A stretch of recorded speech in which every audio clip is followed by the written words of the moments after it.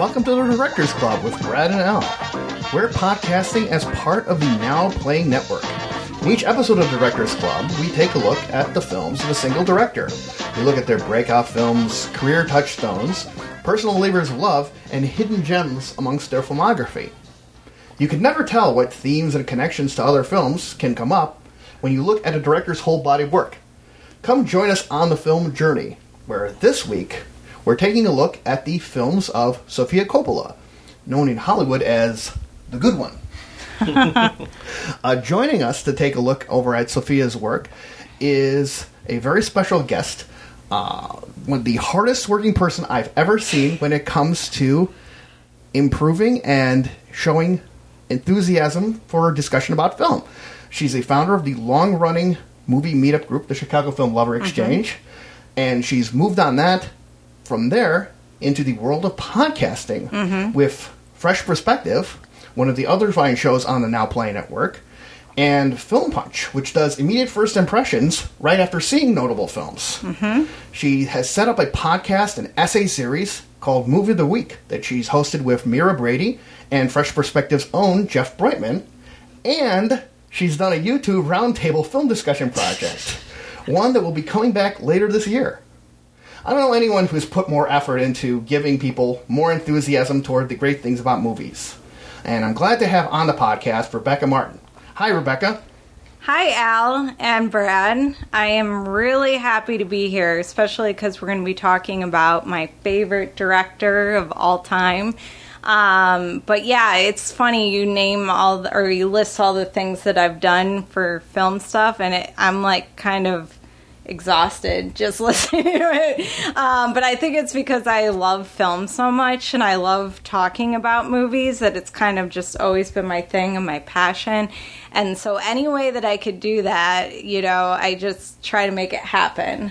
I found it exhausting sometimes when I would look at the list of events for the meetup for the Chicago Film Lover Exchange, and there would be discussions on films and viewings of films with discussions afterwards, and they were on a level of like multiple times per week, and which is all the more amazing because unlike the film discussion group which me and Brad are a part of, for a long time this was something that you were doing on your own, and you found a great group of assistant organizers to help carry the torch on the group, but the amount of effort you were able to put on that was astounding to witness. And now you've shifted a lot to podcasting. Yes. So what's the latest on Fresh Perspectives? What movies have you been talking about? We just did our theme for talking about American films directed by non-Americans. So we talked about American Honey, directed by Andrea Arnold, who's British.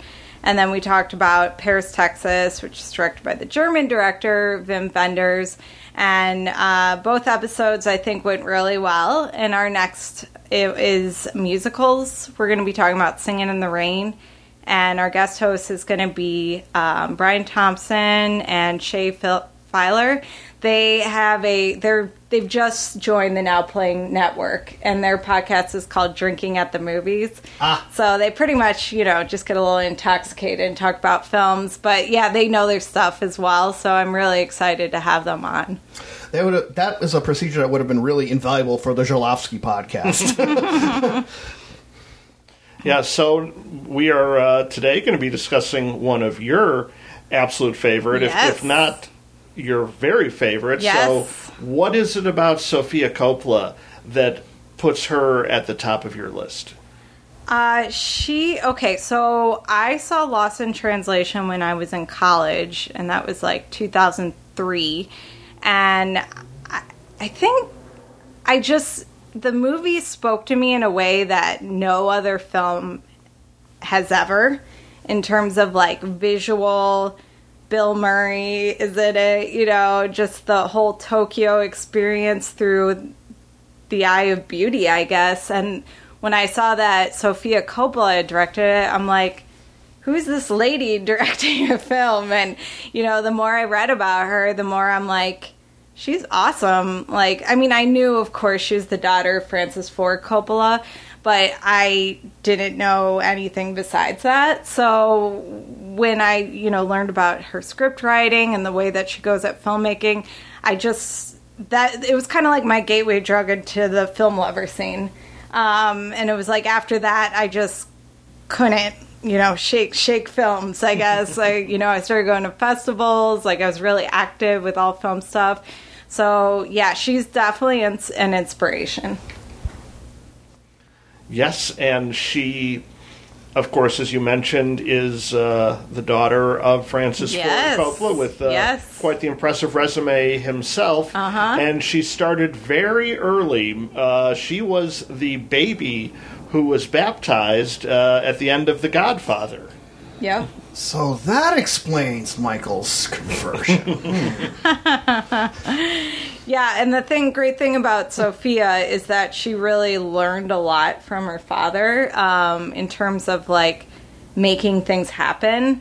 Sometimes she didn't have, like, production companies behind her in her films. And, her father's advice was just make it happen. If you're passionate about it, then people will follow.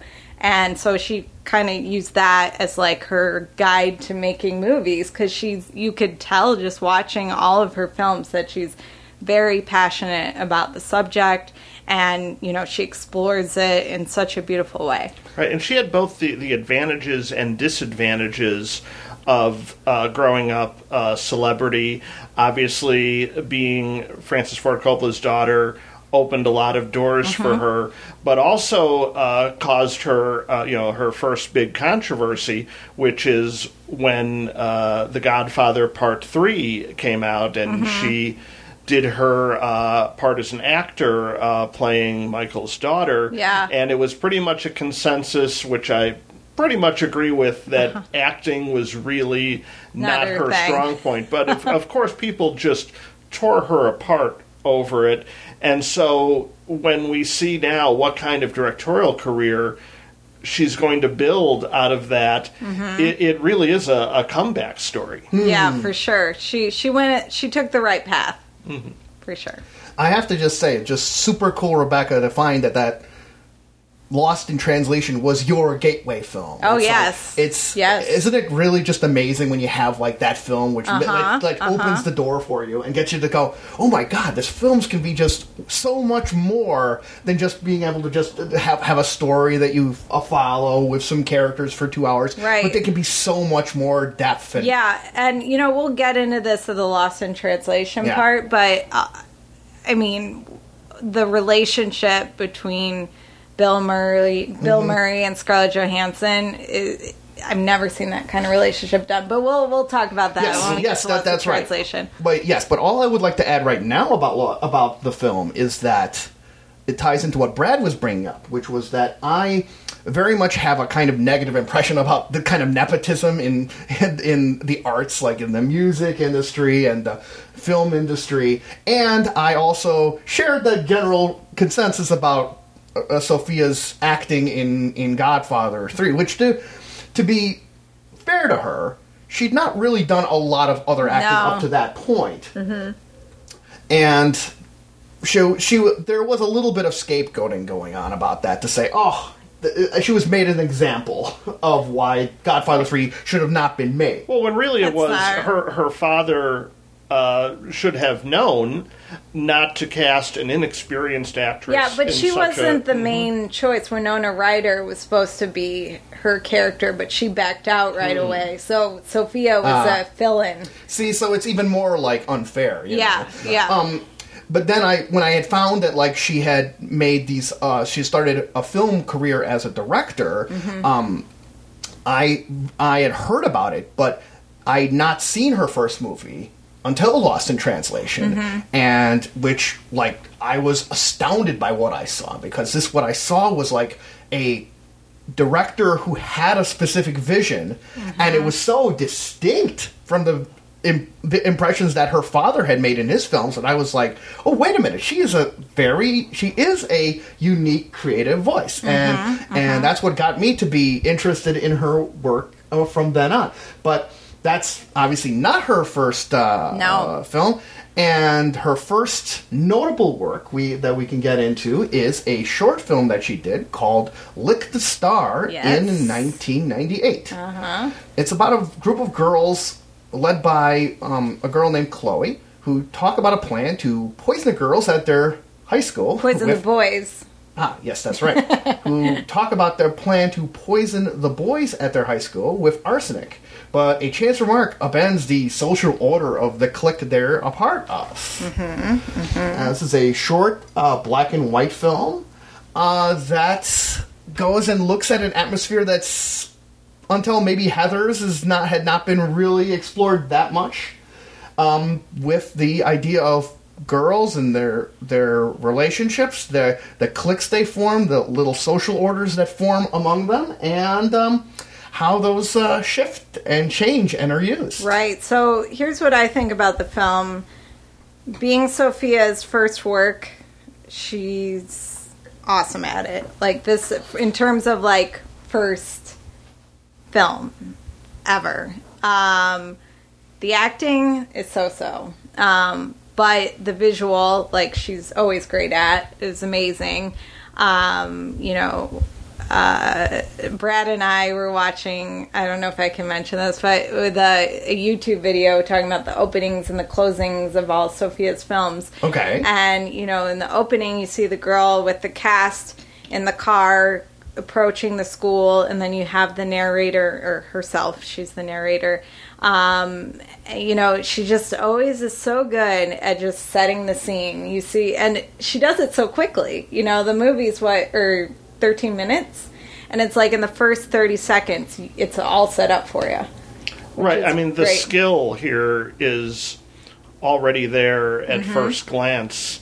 And what I really liked about it was that it had a differing point of view. You think you know where it's going as far as the whole Mean Girls plot and the cliques. But what it explored that a lot of high school dramas don't really is how fluid that is how an off remark here or a misstep here can take you from being one of the queens of the clique into an outsider yourself.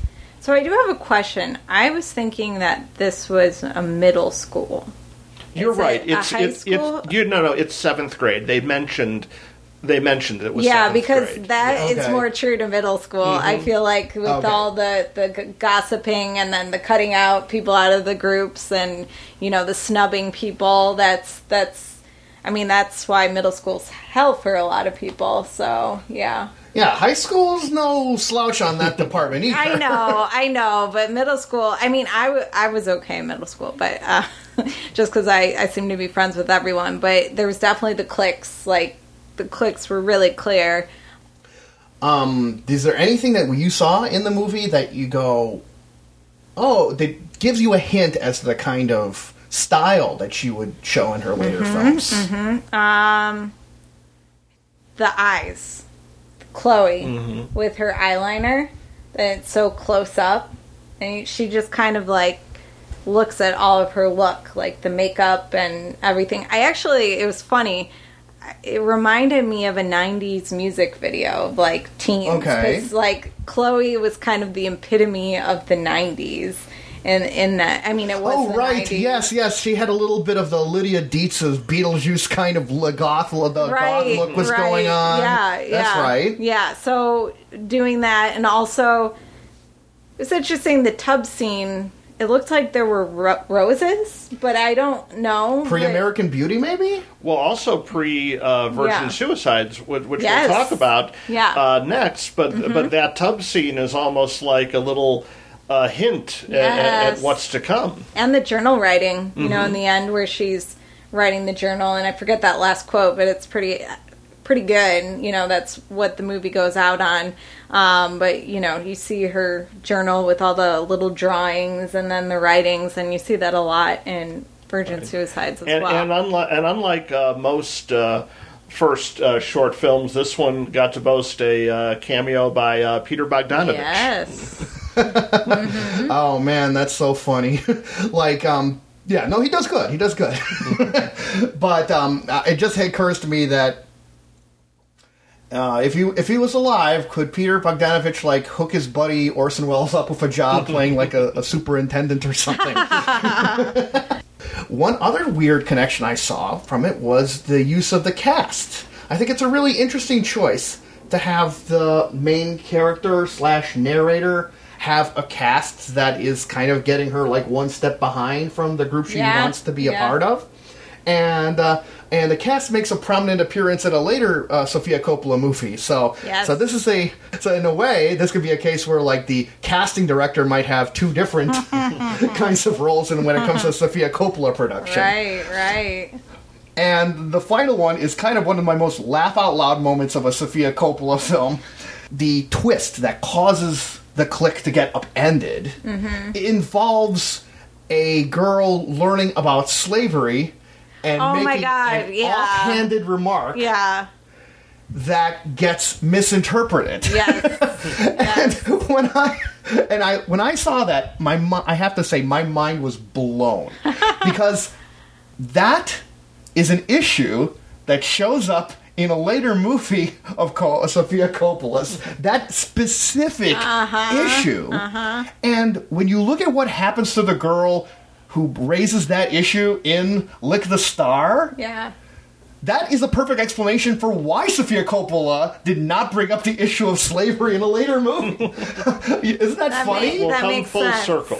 Well, right. How cosmic is that? To have a director who literally calls her own potential controversy from across like 20 years, you know? Like, that's amazing to me. It's like as if like you had like an early Pacino 1970s movie where he says, yeah, the hell with awards. Awards are just given to people who yell a lot while playing a disability.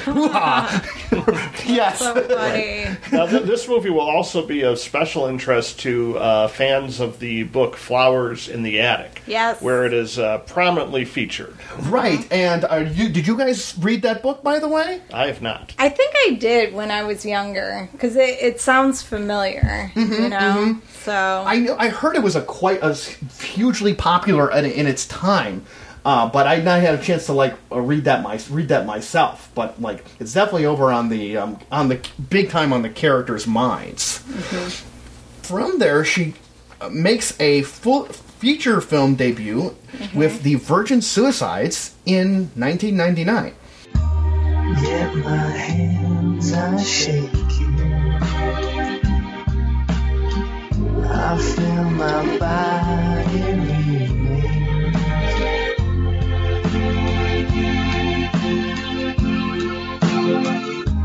Time's no matter. I'm on fire on the playground. This movie is about the boys of a suburban 1970s neighborhood who have a fascination with 5 sisters who are living a mysterious, secluded existence in their family house. The film looks at how they have these limited kind of interactions with the sisters and the different impressions that they can or can't get from when they do see them. right. It provides a kind of a unique look at this family and the way we can know things about them or not. So beyond everything else, I have to give this movie a lot of credit for level of difficulty. How so? And it's because not only is she dealing with a very touchy subject of suicide, of teen suicide, she also is approaching it from both the perspective of female coming of age and male coming of age, and somehow manages to balance these two very different things in one movie, all without being able to rely on realism, because this movie has such a dreamlike quality, and everything in it is heightened so that we're put in the head of these differing adolescent points of view, which is, you know, straight from the opening credits, written as if they were notes in a school notebook that you might write. Yeah. Something I wanted to mention is, okay, so the book I read along with the movie. The book in terms of essence, it is the same as the movie. So the when you say coming of age with like the boys and the boys narrate it from when they're older, like the movie. I think Giovanni Ribisi does it in the movie. That's right. Mm-hmm. So it's a lot of they're commenting on what's going on and their fascination with the girls and everything. And the girls, we see them through the eyes of the boys because they're kind of put on this pedestal. When they're looking back at them, they're almost like mythic characters, like in terms of, they were all so beautiful, and then they came from these not beautiful people, and yeah, and it's just that's like an interesting point, right? And they just fantasize of that time, and they actually, it's interesting because they relate. And I'm talking about the movie mainly right now. They relate the time with the virgin suicides as kind of the decline for the rest of Michigan, like in terms of the economy. The plants are dying out too, right? Yeah, so everything Elms, just at kind least. of died along with the girls. So it's very interesting. Right, and beyond everything else, it's a period piece with great 70s touches. Yeah, sometimes it's tough for me to say the word great 70s touches when it's related to visual things. The 70s may have had some really fine, high-quality aspects to it. The fashions are not among them, and the interior decor is running a very close second. all of which are featured here. And you have a really good cast. You have as the parents Kathleen Turner and James Woods, both playing very against type from their 80s heydays. And Lux, who is the first of many collaborations Sofia Coppola will have with Kirsten Dunst. Yes. Kirsten Dunst, I think, was in a pretty interesting career period over here during her teen years, and here she continues to be quite fascinating. Like in The Girl, who the boys get the most familiar about what she wants and how she feels. Right, and it's all around Trip Fontaine. Like he played by Josh Hartnett. Oh my God, I just love it when he's just walking through the high school. He's like the badass dude where all the girls do shit for him. And, he goes to the attendance office and he like takes the girl's hair and puts his hand by it. And then there's like all this killer music whenever he walks because he's just like, just this cool dude. Which you find out he ends up being an alcoholic and, in a rehab. But yeah, so I think him and Lux, their relationship is kind of pivotal to everybody around them. I really hope the author of the book had himself a nice glass of wine after he came up with the name Trip Fontaine, because that name really does more to sum up the character than anything. And of course, he's a victim of one of the 70s hairstyle things. Yes. To me, it's an unfortunate similarity to Ashton Kutcher's Kelso from that 70s show. Which I'm sure it's deliberate to make like the presentation of him like gliding down the hall in slow motion with, I think, Heart's a Magic Man playing on the background, like, is countered with the fact he's just got these just sideburns that are just asking for a lawnmower to attack them. Yeah. What's interesting to me about the use of that character is it doesn't go the obvious route to make our narrators the romantic interests or even characters who will really get to know the sisters. So you have this outsider who, from the narrator's point of view, also has a degree of strangeness, just as they view the sisters in that degree. So it allows for kind of a unique point of view situation where we can continue with the four boys who are well, one of them's narrating, but they may as well be a group narrator. Yes. And continue the sense of mystery throughout. Yes, if Terrence Malick made an 80s sex or 70s sex comedy, that like this would be the global Malick voice. You know, it just hit me that like usually in a conventional romantic comedy, you have the romantic male lead and the romantic female lead, and they would both have a bunch of friends whose main purpose is to just be drawing over their own failed romantic interests to make the main character look good. But here they are like the main character, and like it's cute how you were saying, Brad, how like the narrators, they're kind of their own global voice. They have no personality themselves apart from their longing to understand what the Lisbon sisters are all about. I wonder if the book has this same note of something the movie tries to do, which is take like a dark subject, but also have these like comedic moments of absurdity. Right, exactly. And I actually wanted to talk about one scene that kind of epitomizes the whole film is when they have the party. It's for Cecilia.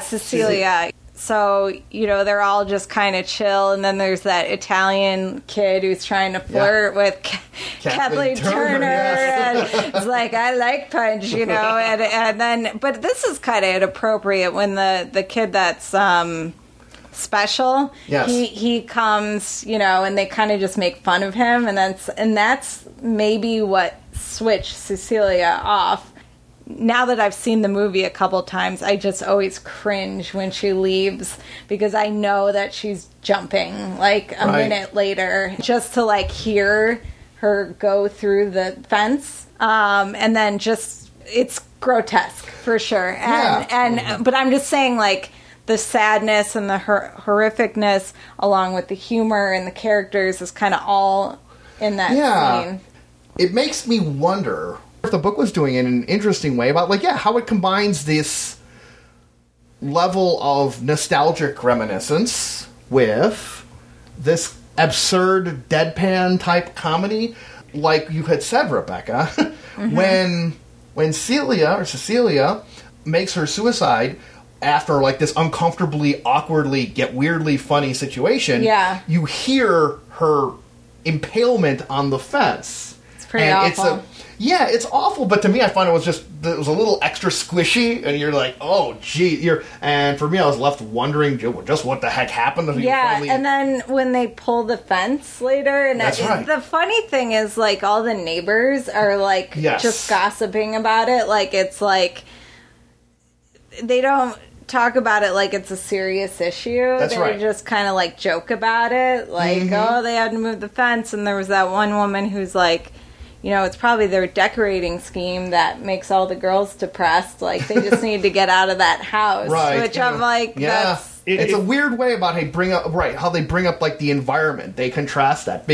Like, that way that the fence is pulled is shown in a kind of awkward way because they're struggling at it. It also like covers only half the house, and then when they finally get a truck to tie to one end of it, and then you still hear it dragging as various neighbors kind of look and follow, and their heads turn to follow. Well, it ties every character into this sense of mystery because the adolescent characters are dealing with the mysteries of coming of age, while at the same time everyone else is dealing with the mystery of this young girl's suicide. And what's really cool is that the film doesn't give you easy answers to any of this. The movie does not provide pat answers, and I really respected it for that. I have a fun theory I want to run by you guys. Oh, no. Or a theory I think is fun. The virgin suicide is a misnomer, since at least one of the girls has had sex before she kills herself.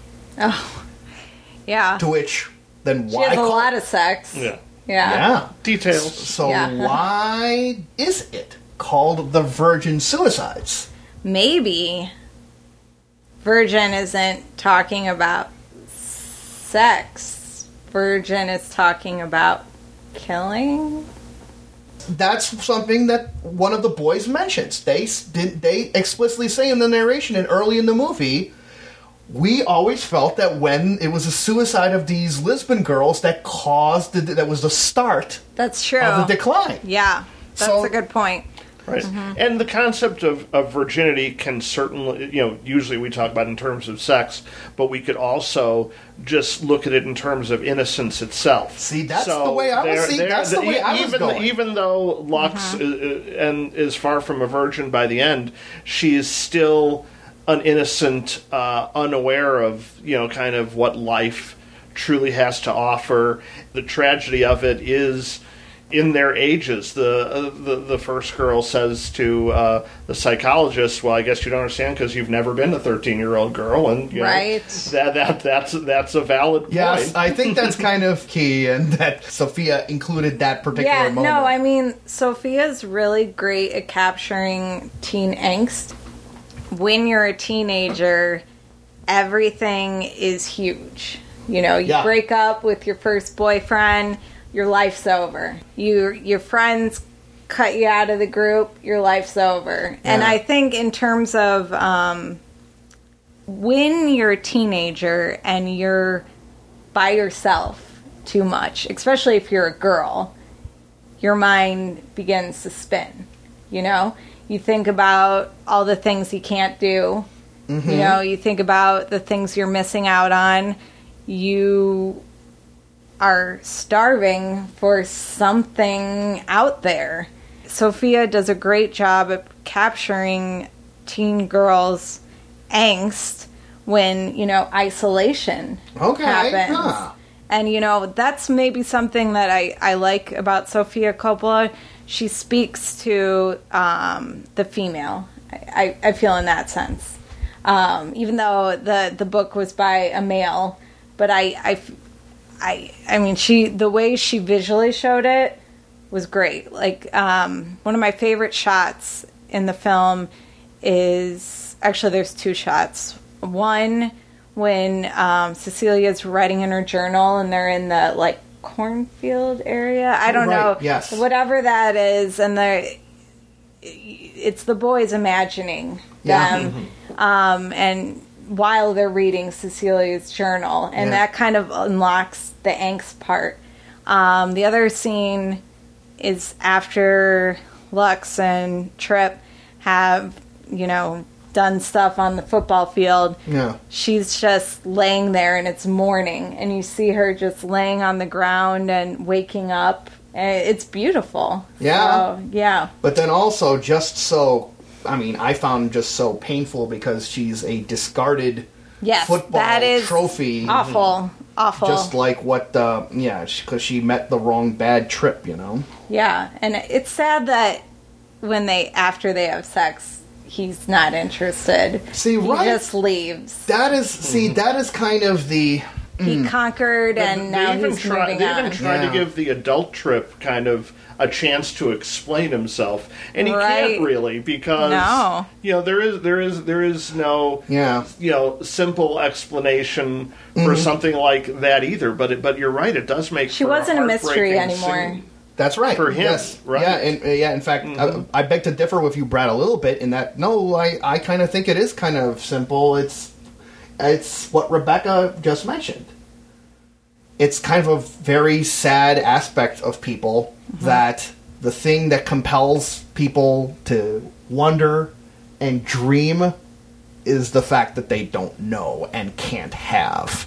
The biggest dreams, the biggest visual representations of these dreams and images and thoughts of what these girls might be doing all come from the boys' perspective. Right. And the girls are never given a voice to themselves except from how the boys experience it. And Trip's complete abandonment of Lux is like the perfect example.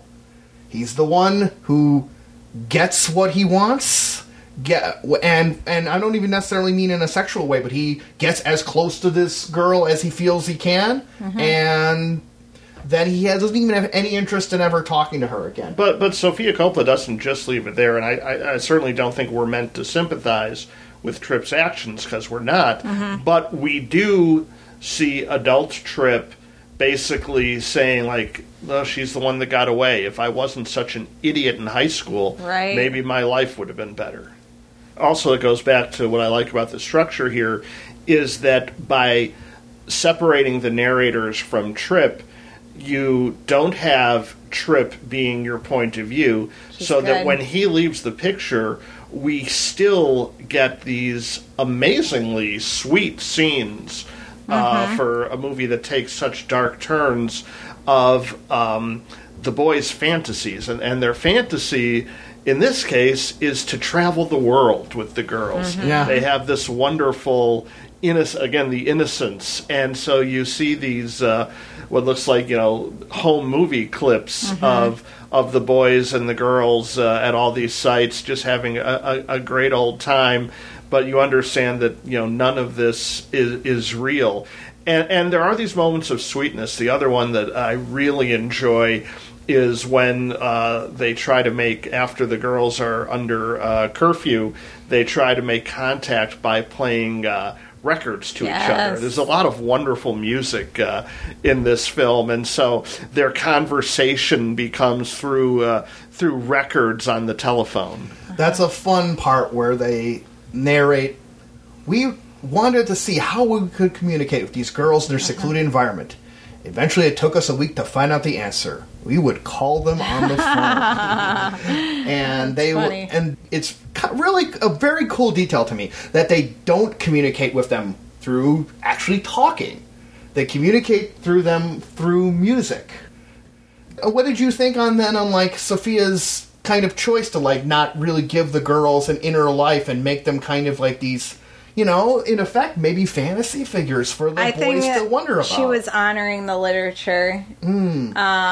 She didn't, and which I think was a good call, because I think they wouldn't have seemed so. We wouldn't be as drawn to them if we really knew them. We get to know the boys through narration, through plot, but I think we also get to know the girls through nonverbal cues. That's true. We talked about the scene where Lux is left in the football field, and that is an amazingly empathetic scene. And there are a lot of scenes where we kind of just see them, in their everyday behavior, hugging each other and just being sisters. Yeah. And so I think, again, we do get to know them, just not in as overt a way as the story gets us into the guy's headspace. Yeah.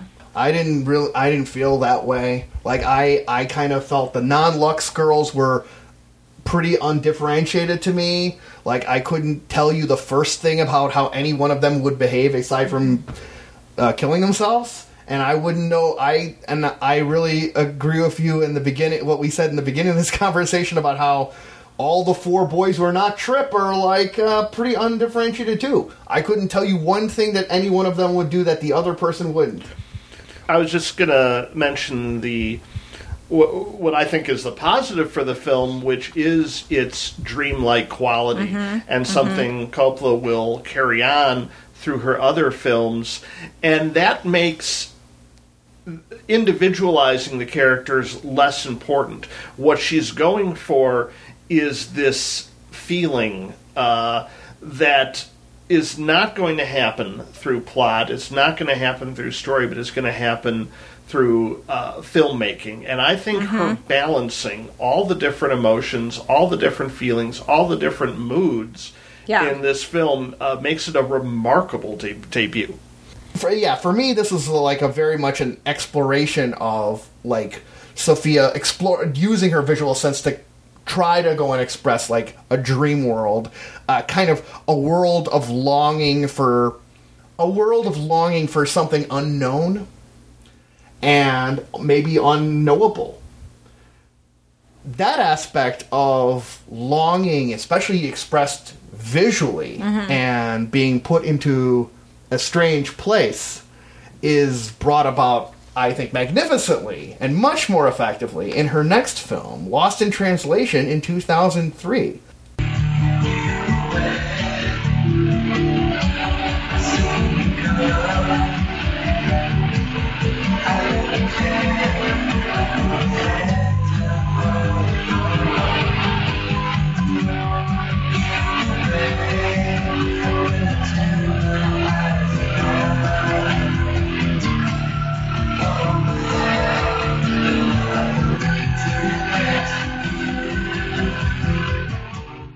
The film is about Charlotte, whose husband, John, is a celebrity photographer off on a job in Tokyo.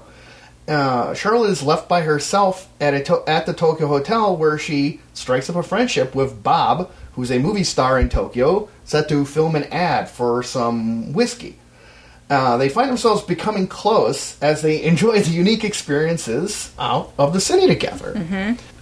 Boy, talk about like being able to put yourself in a whole new world. Yeah. Using the city and the sights and the sensations of it to go be a environment that, unlike the suburban environment of Virgin Suicides, is actually fertile for connection and for sure. and communication and further intimacy. I really love how it brings that out. Yeah. Well, that's truly the heart of it. I mean, Sophia had two things in mind when she made this film. One, Bill Murray. She had him in mind when she wrote the script. Two, unlikely connection that is only in a time, set a time. And like for this film, I mean, yeah, you see those romance movies where those unexpected meetings and, you know, whatever. But this one is really original in the sense it's all about the soul connection. It's all about, you know, when you just find someone who totally gets you and you get them, even if, like, for instance, Bob and Charlotte are at very two different points in their life. But she brings something to the table for him, and he brings something to the table for her. And it, you know, it could have got sexual and weird.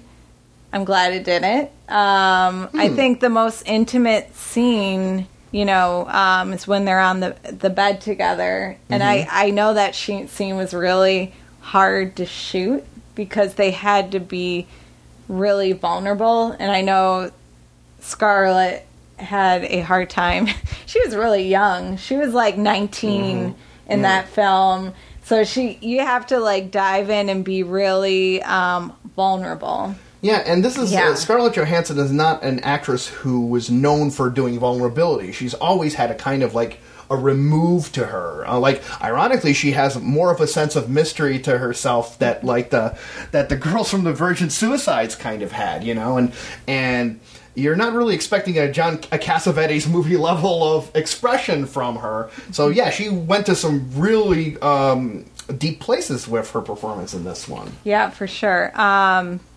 This is a movie that explores everything, and it explores, you know, loneliness a bit, you know, that trek we have where we are constantly searching for who we are. And we see that more in Charlotte than Bob. Yeah. Bob's come to the place where he's like, okay, I'm hit a point in my life that I'm just kind of like stuck, like, you know, midlife crisis. He's literally stuck in the elliptical scene. Right. Oh, my goodness. Yeah. So he just, you know, this whiskey thing he hates. Yeah. He hates it. But those scenes are so funny. Yeah. When, like, the Japanese are trying to explain, and then the interpreter, like, says two words, and he's like, is that it? That's where this brilliant casting comes in of Bill Murray.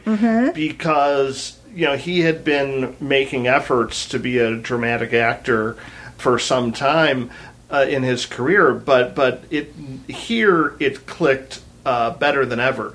Because he didn't completely let go of who he is, which is a legitimately funny guy. And so Bob is funny. His character is funny.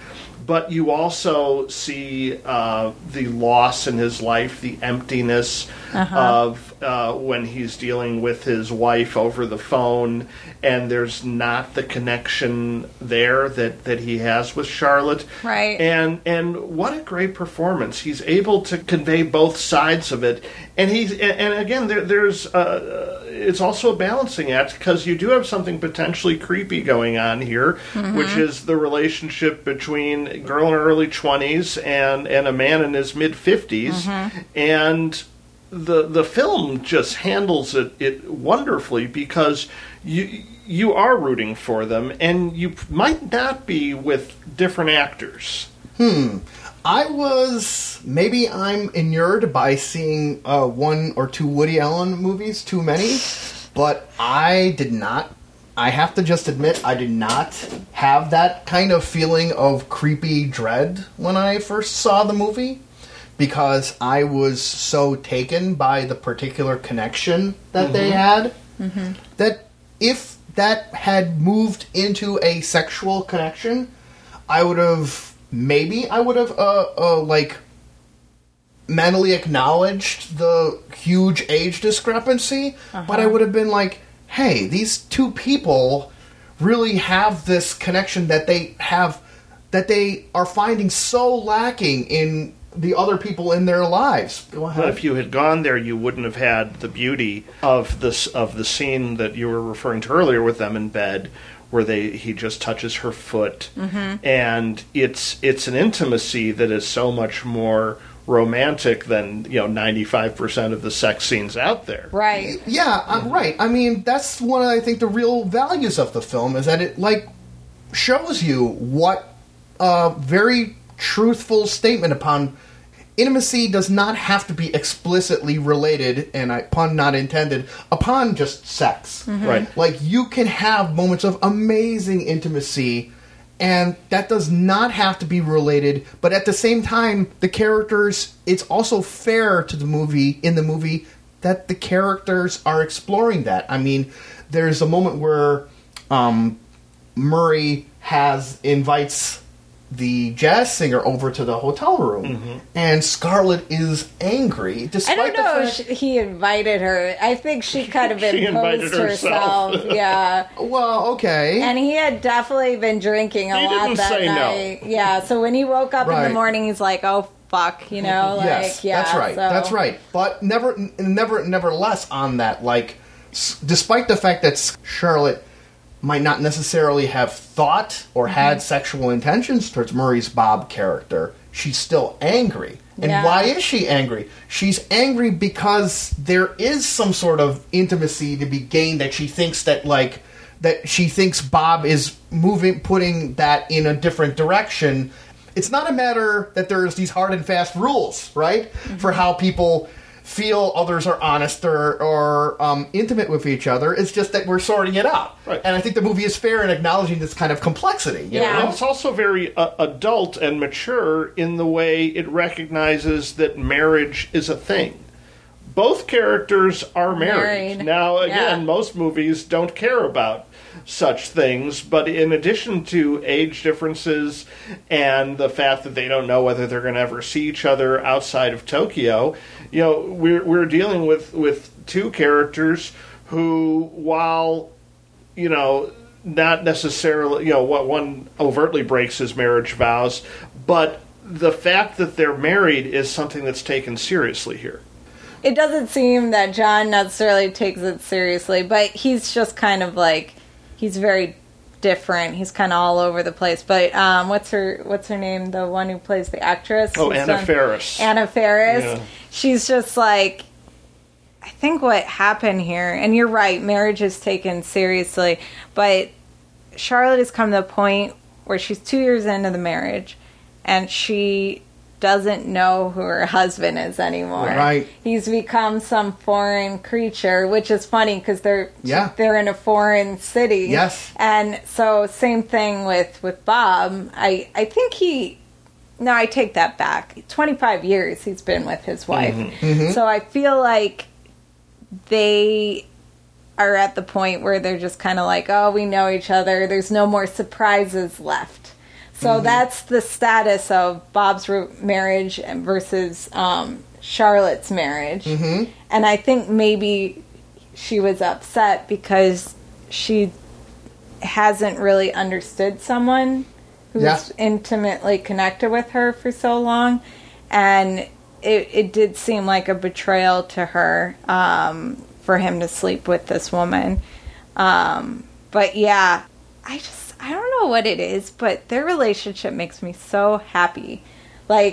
So happy. Those scenes in the bar where they're just kind of saying let's join a jazz band and like all that thing. And my favorite scene, well, second favorite scene is when they go out with her Japanese friends and they're like running around the city together. So much fun. Like, you just want to hang out with them. Yeah, such a contrast to the hotel, right? Where they feel stifled, where they feel like the foreigners that they are, and just the fact that there is kind of an Americanized jazz club in the hotel is something that is there to make them feel more at home, but it makes them feel less at home, because it's this false, inauthentic thing. So it's only when they leave the hotel and go to the karaoke bars and hit the streets and get this kind of culture that they've only been able to see through windows in the hotel.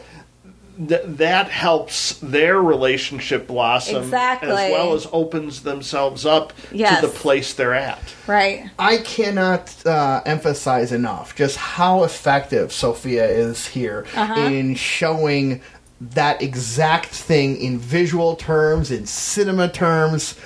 So many times, like, Charlotte is looking outside her hotel window at the vast expanse below, or looking as she's traveling through the streets in the car, and the reflections of the thousands of different colored lights are moving across the windshield and across her face as she's observing. Right. And this look through these windows and portals is just added in a nice, gradual way, so that when they bust out through the city, the activity becomes that much more energetic and fun and enthusiastic as a result. And that is contrasted so well with a depiction of the hotel, so stultifying that the characters could go move into the Shining's Overlook Hotel to try to relax. Right.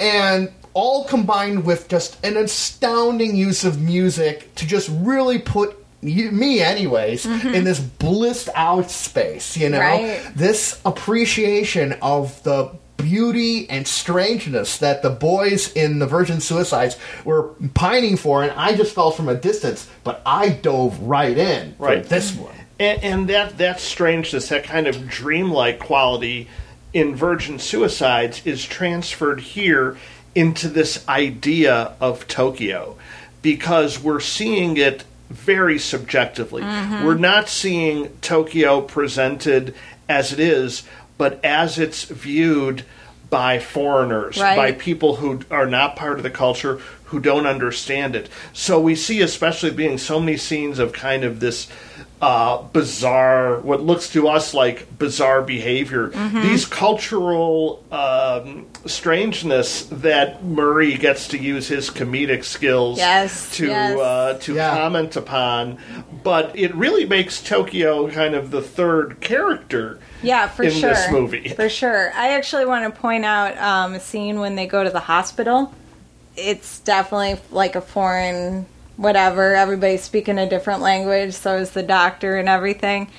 But I don't know if you guys noticed this, but so Bill Murray is waiting for Charlotte to come out. She's getting her foot looked at. And he's talking to that guy who's got the little stuffed, I think that was an owl or something. I don't know. And then, they're doing that circle thing. So I still don't understand why they did this, but I'm glad they left this in. The two women right behind them are crying with laughter. They are crying with laughter. And I'm like, that is so perfect. Because, that wouldn't necessarily be the case if it wasn't like Bill Murray there in a movie, but they left it in, and I love that scene. And then the fact that Scarlett and Bill are there together sharing that moment is just kind of another notch of their enriched experience. I think one of the reasons we accept Murray so readily in the unconventional romantic situation the movie presents is because he is not just a affectionate towards Scarlett, but once he's out of his work shell where he's a little caustic, once he's with real people, he's affectionate towards everyone. He wants to kind of bridge Yeah. this divide of language and culture, and we know now that it kind of fits in with his own persona. Oh, yeah. where we know that in real life he like shows up at people's weddings and shows up at bars and just decides to be a bartender for no reason. Yeah. And it's just like kind of the wonderfulness that is Bill Murray. Oh, for sure. Is showcased here more so than in just what I think he's done since then. It's a very difficult balancing act he has to do, because the early Bill Murray is known for having this snarky, above-it-all attitude for what he was having to deal with in his Saturday Night Live sketches and his What about early Bob films. and Groundhog Day? Well, on Groundhog Day is another. Well, was a great case where he's snarky in the beginning, and it really True. gives him a big payback on that later. So Right. it's actively commenting on that. But here, I think it's super cool because I think he has to put it to 5% of his usual level, because you do feel that in the sense that, like, hey, he's not taking everything he's not fully embracing this Tokyo world. He's there's a level where he feels and is aware, and he makes us aware, boy, this is strange. Boy, I'm in a weird situation, aren't I? But he's not doing it in an Austin Powers-y way where he's winking to the audience like, hey, can you believe this shit? You know? Yeah. It's a very subtle level of appreciation of the weirdness of the different places he finds himself in. Yeah, Because yeah. at the beginning, when he's lonely, it comes out a little more aggressively. Like when he's doing his commercial shoots, his comedy is a little bit more. He's making fun of the people a little bit more. But then, as he falls in love, as he makes this connection, he opens himself up to the rest of the people around him as well. Yeah. You think he fell in love? Well, I think the film explores a sense of what love could be. True. At least or what intimacy could be. I mean, True. you can use that word to assign different things. It does make me wonder if this is just like Murray's appreciation of a moment, or if this is some sort of true feeling. Right. And Well, and I think it ties into another remarkable film, the wonderful Before Sunrise. At the end of Before Sunrise, do the characters love each other, or do they love the time they have together, and how much of a difference is there? Yeah, so here's the thing. So Bob and Charlotte at the end recognize that this is just the moment we're in. Right. There's going to be no reunion.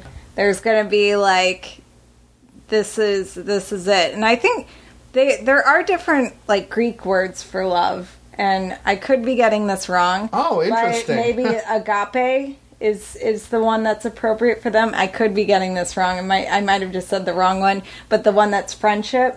Because I see what they have, not necessarily a romantic love, but I see it more as a deep connection with friendship. Because I have friends, guy friends, that I'm deeply connected with, but I don't want to love them romantically, So, and then sometimes you do meet someone where it just clicks for a bit, and you just want to enjoy each other as friendship, And yes, they get very vulnerable and intimate, but I think that's friendship. Well, this all leads to the final mystery of the movie, Yeah. which is kind of its moment of genius beyond all the rest of what we've been given by this film, is when they're about to separate and he whispers something to her that we do not get to hear.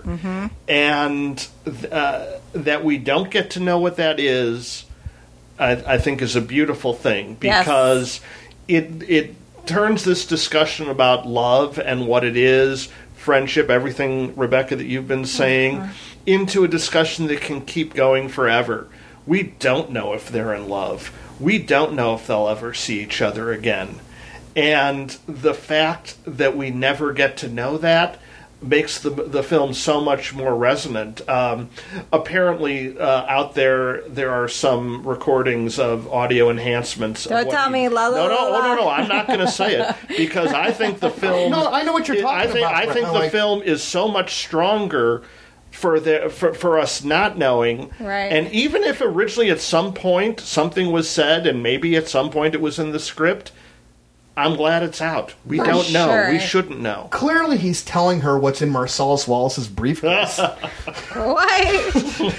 You know, the briefcase in Pulp Fiction. That's a Golden Globe. yeah, And clearly, Mary yeah. was telling her all about it. So I completely agree with you, Brad. It's a great, great move to not just have it be whispered, but then also to just see the expression on Scarlett Johansson's face as she has an understanding of what Bill Murray's saying. And it's clearly affecting her, you know?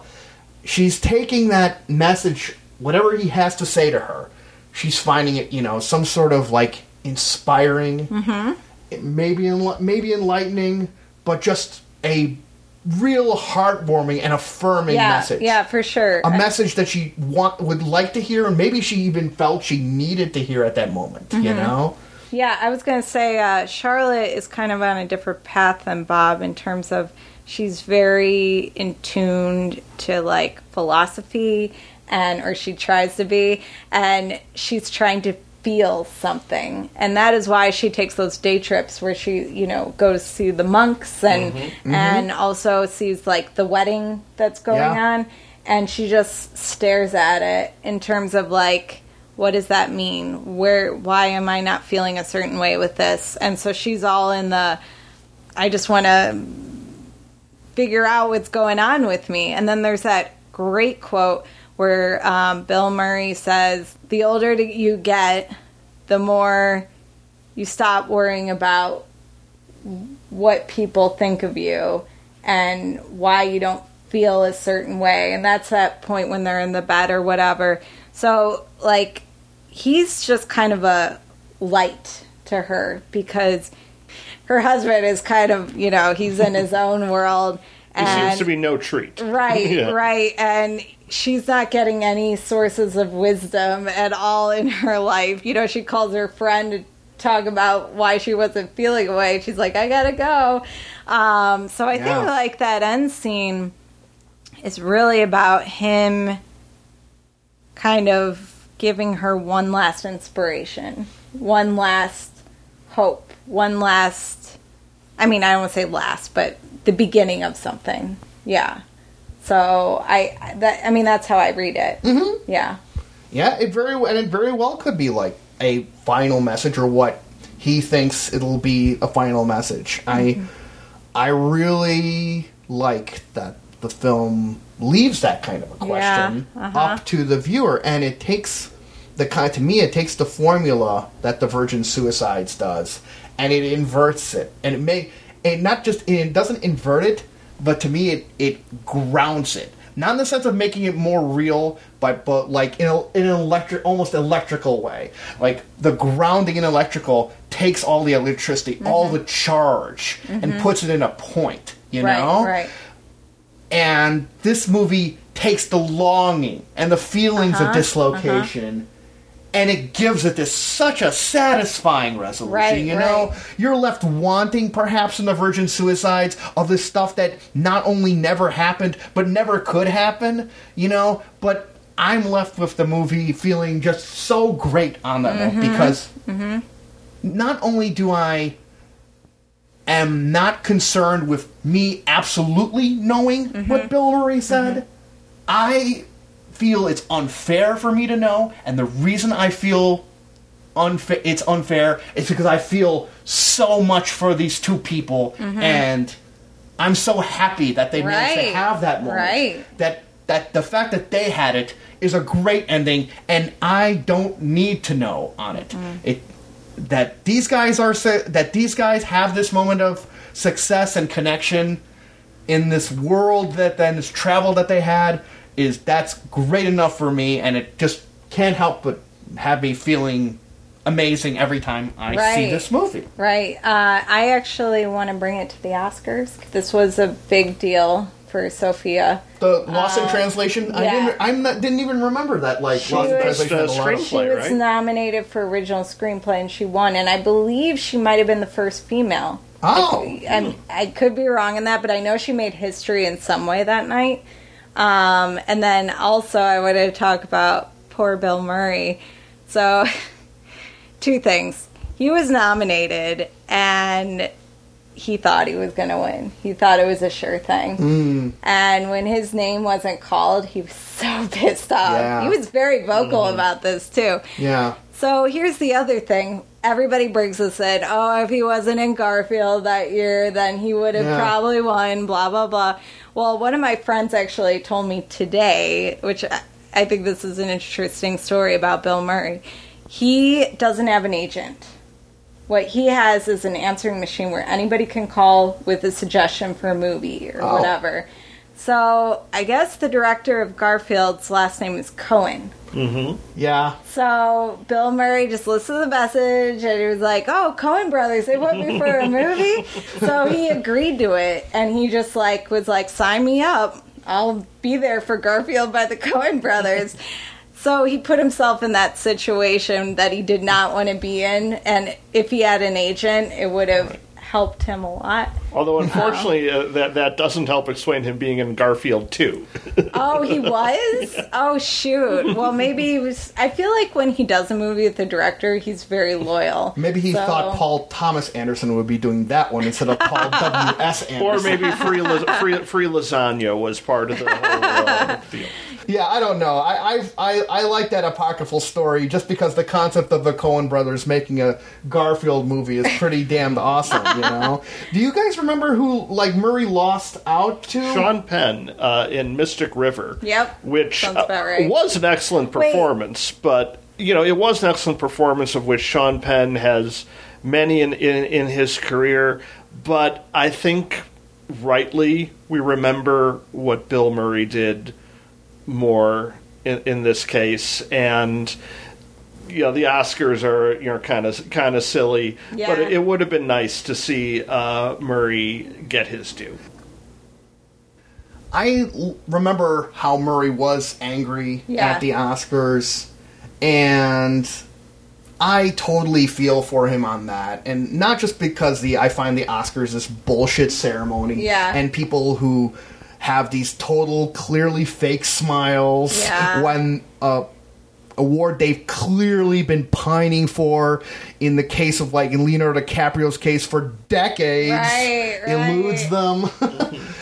But apart from that, you really have to appreciate just how difficult the role was, because it's not just that he had to go into these levels of intimacy with Scarlett Johansson and really open up his character and his feelings that way.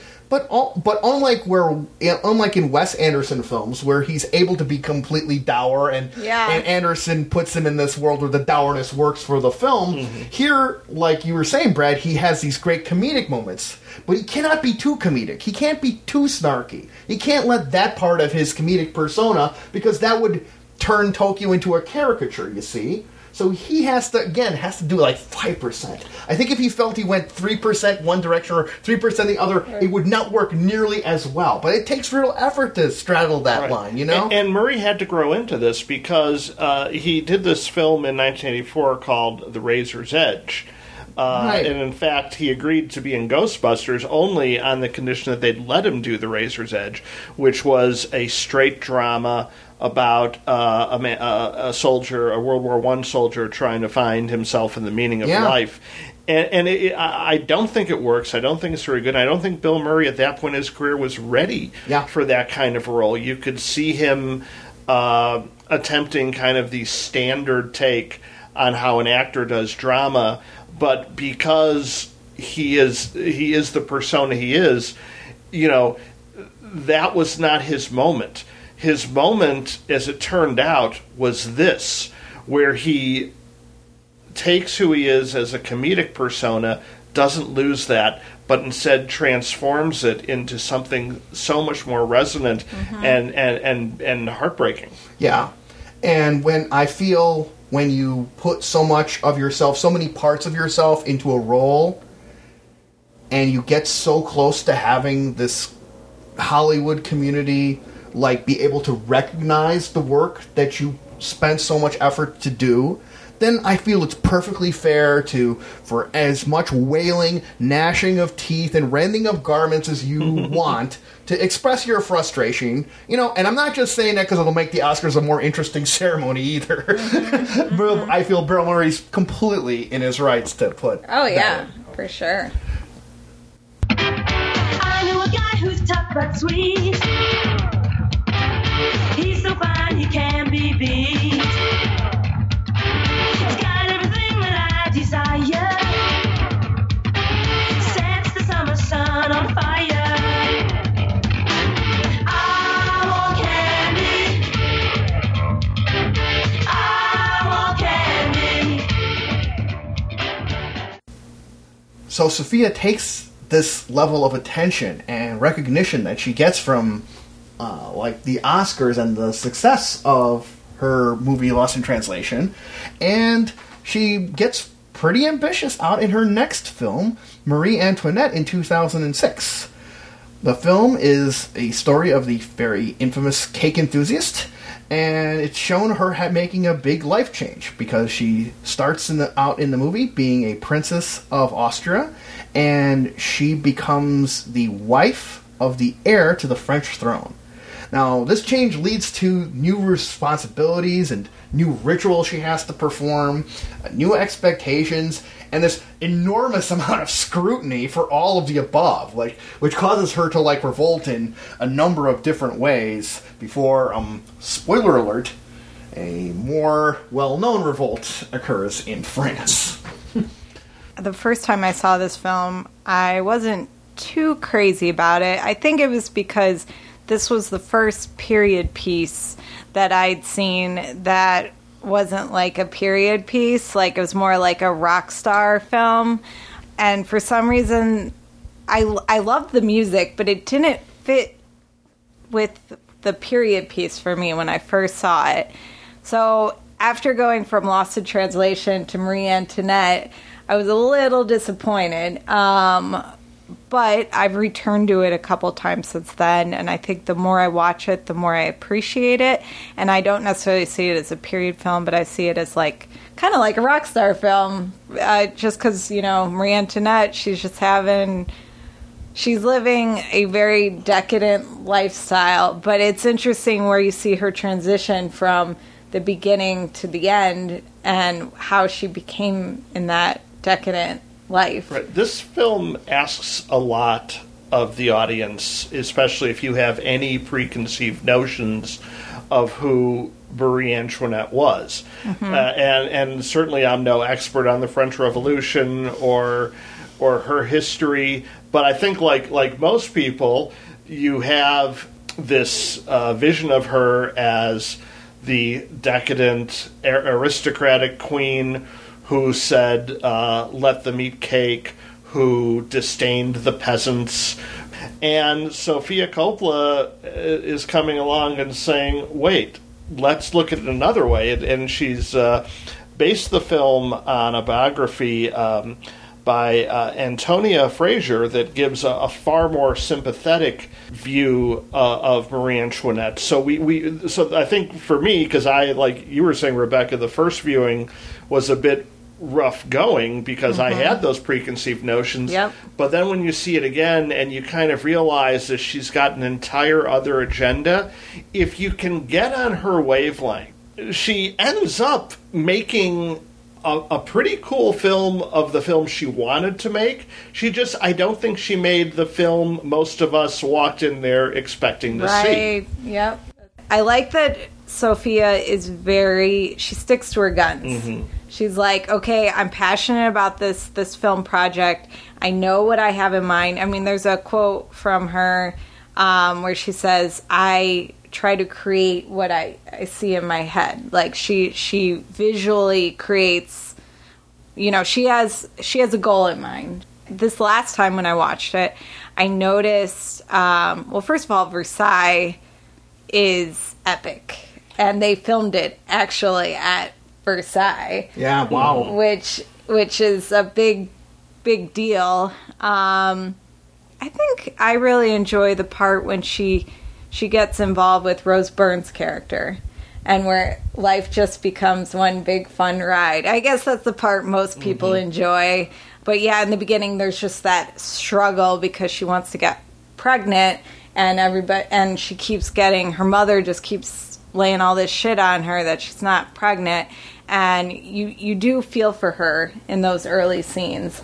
But of course, I like it when it all flips to the party stuff. But that's the more rock star fun part. So. Right, but I think the story Sofia Coppola wants to tell here is that of a normal girl in extraordinary circumstances, because as royalty in Austria at the time apparently was nothing compared to royalty in France, and so she's a young girl. I think she's supposed to be 14 or so when she's married off to Louis XVI, not of her own choice. She has no agency in any of this.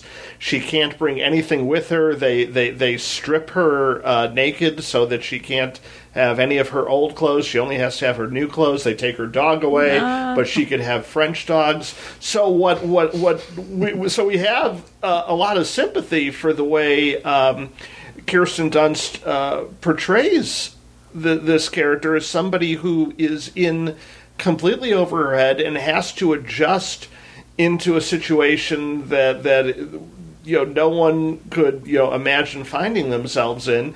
And then when we get to the part where she gets to the partying and the decadence and all the food and all that, the hair, there's been been a lot of build to that. That doesn't just happen. That's near the end of the film.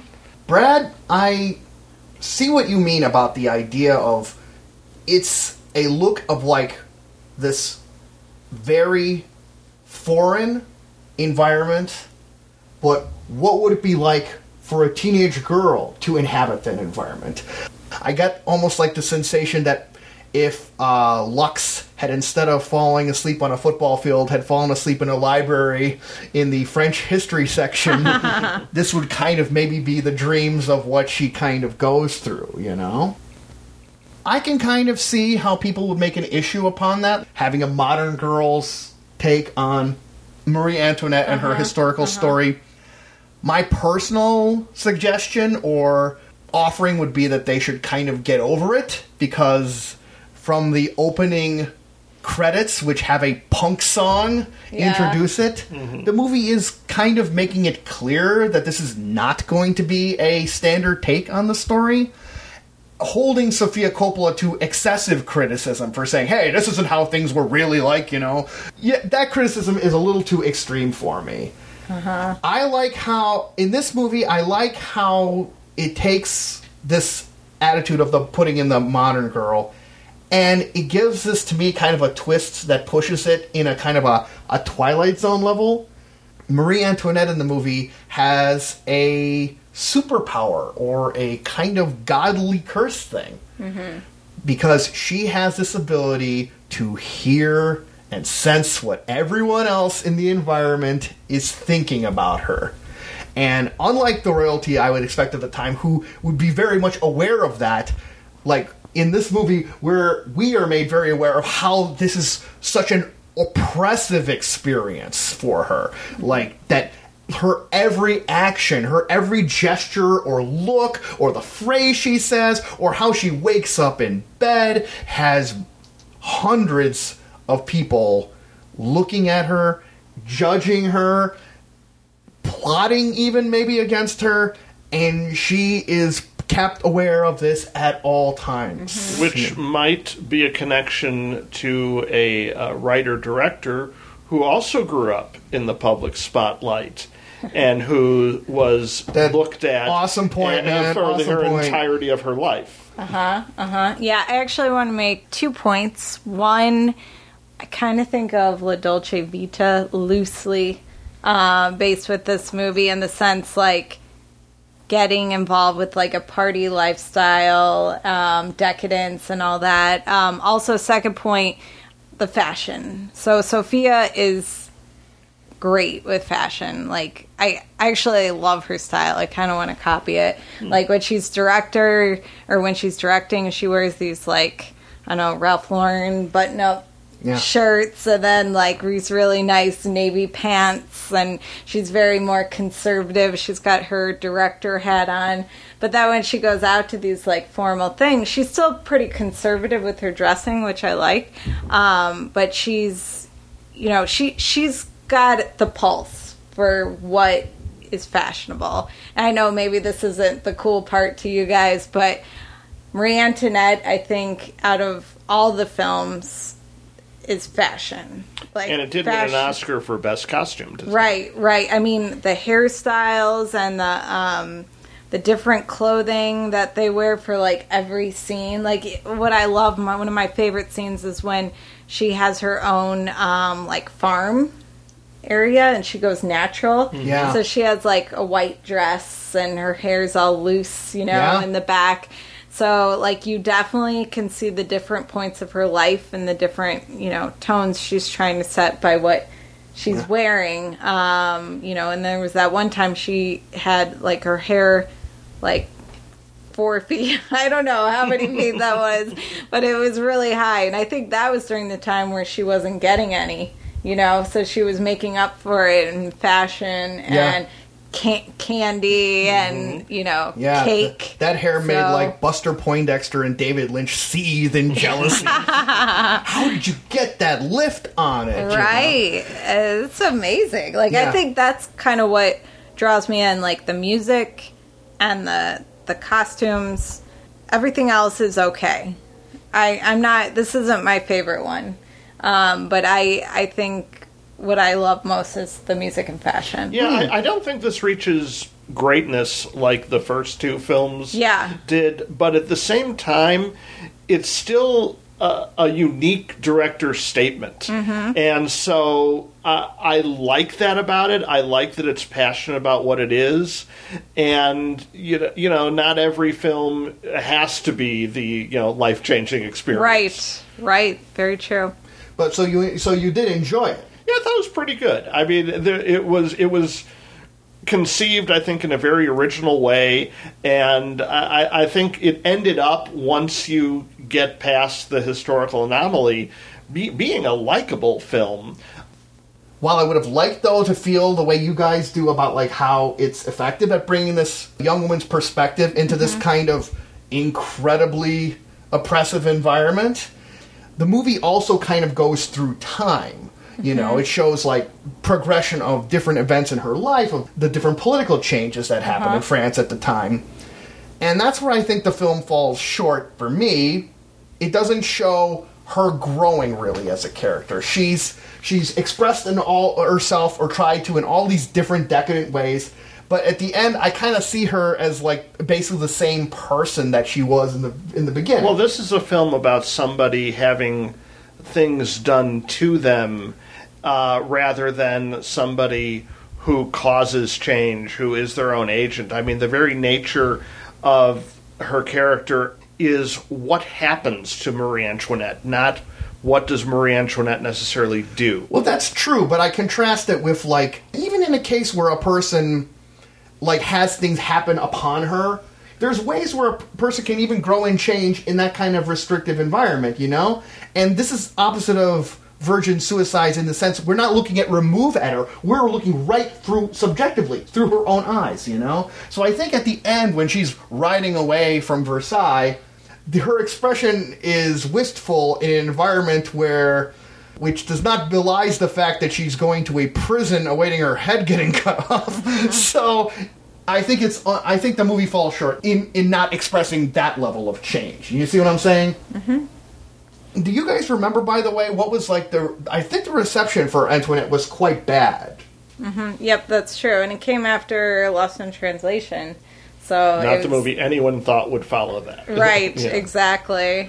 Was this right around the time Moulin Rouge was... No, this one's a bit later. Moulin Rouge was 2001. Okay. Yeah. Yeah, so people are already kind of burned by that whole idea, especially with the hyperactive way that that film had shown it. You know, here I think it actually worked much better. It really brought about that level of just having fun and just living in the moment there. That felt, ironically, the most real in this very, very ostentatious and strange, environment that Marie finds herself in.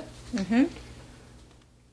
She moves from there into a more well-known environment, using a change in her technique, I think, to make it feel strange in her movie Somewhere in 2010. There is a time when we all fail.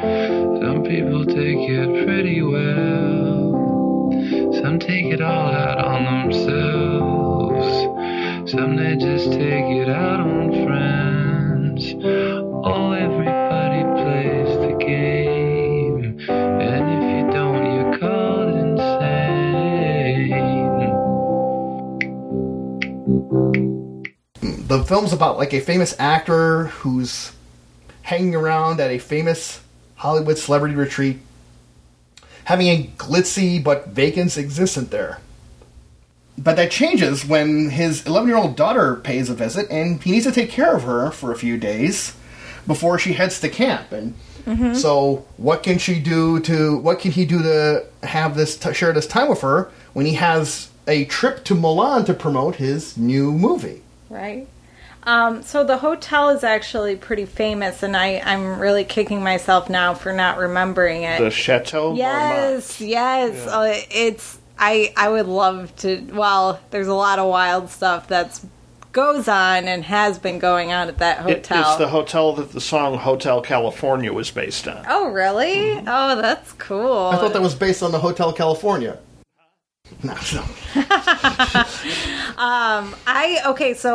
I actually really like this movie. First of all, I love how it opens. She's so strong with her openings, at least I think. And this one is a metaphor for the whole movie in terms he just keeps circling round and round. He doesn't know where he's going, you know. And then when he gets out, it's just that music that starts it up. I don't know the song. I think it's just a score or something.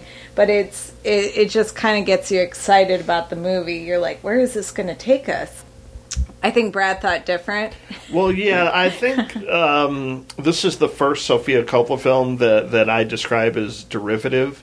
I think it's using a lot of recycled ideas and stating its themes a little too obviously. I did not like that opening scene because it felt to me a little bit like it was just hitting me on the head with a hammer with its theme right off the bat. Here he is driving in circles, and it's longer than most scenes like that would take place, so we're really hitting home that this guy's going in circles.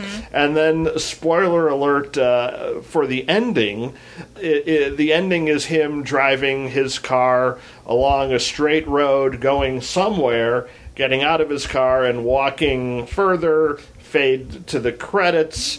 And same song, right? What's that? It's the same song at the end. Right. So there's this matching, but I just felt like it was too literal. So we're dealing with a theme that has touched a lot of other Sofia Coppola films, which is ennui. This kind of idea that perhaps a very privileged, wealthy person might, not understand their place on Earth or why they're here or what the meaning of their life is supposed to be. A lot of European art house films of the 60s really hammered this home. The films of Antonioni. There are even some echoes of 8.5 from Fellini, I think, in this film. And not only that, but Sofia Coppola herself, I think, dealt with this kind of a situation so much better in Lost in Translation, because a lot of the struggles that Johnny Marco, played by Stephen Dorff, is going through is kind of like some similar issues that Bill Murray faced, except he doesn't have the humor and the personality of Bill Murray, so we're kind of repeating some things that she's already covered, but for me in a less dynamic way here. So I feel like Sophia has a muse for every film, and she makes that muse different for the story that she's going to tell. It's easy to compare Bill Murray to Stephen Dorff's character because they're both like celebrities that are kind of lost in themselves. But I see it as a whole different other kind of movie. First of all, yeah, he's not like a funny haha guy, but he's Mr. Cool Guy. You know, he's the guy that, you know, everybody loves, and it's like, what you said his name's Johnny, right? Yeah, Johnny. It's like Johnny, like Right. And he also is a womanizer, I would say. Like, Oh, yeah. every woman he sees, Yep. he bangs pretty much. So, like, I feel like that's a little different than Bill Murray's character. He also is just so involved in this shallow, like, celebrity world. So for me, it's pretty cool, the parts where he's, like, involved with all these, like, movie stuff. I think one of my favorite scenes is when he has his face covered for, Yep. like, the old man thing, Yep. and he's just sitting there, and Yeah. you can feel what he's feeling. The sadness, the loneliness, Yeah. the depression, you know, and then when he sees himself as an old man, Yeah. that's so. What I like about this film is it takes filmmaking, the artistry of it, and it tells a story of a lonely man in a rut because he just drinks all the time. He bangs everything. He calls those twins like every time he's just sitting by himself, and Yeah. it was like, what do I do with myself? But then the transition obviously happens when Elle Fanning comes into the picture, and I feel like she kind of awakens his sense of morality.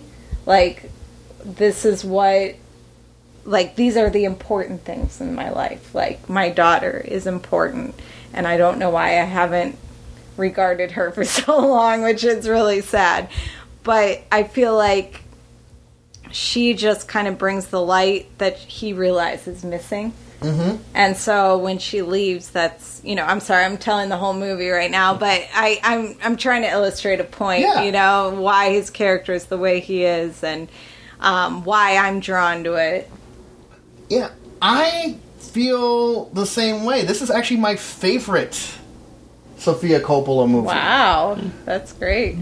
And one of the reasons I really, really adore it is it takes those feelings of connection that you get out of Lost in Translation, and it shows them in a kind of different way. The composition is still there, but it's done in such a subtle, like, low-key way that still has these details that cause the feelings and the impressions you get out of the movie to kind of draw into the environment. Right, it's her first movie where I think she does play with realism as a visual style. Yes. And it does, and by no means do I absolutely hate the film. I'm more Okay. critical of it in comparison to some of her other films.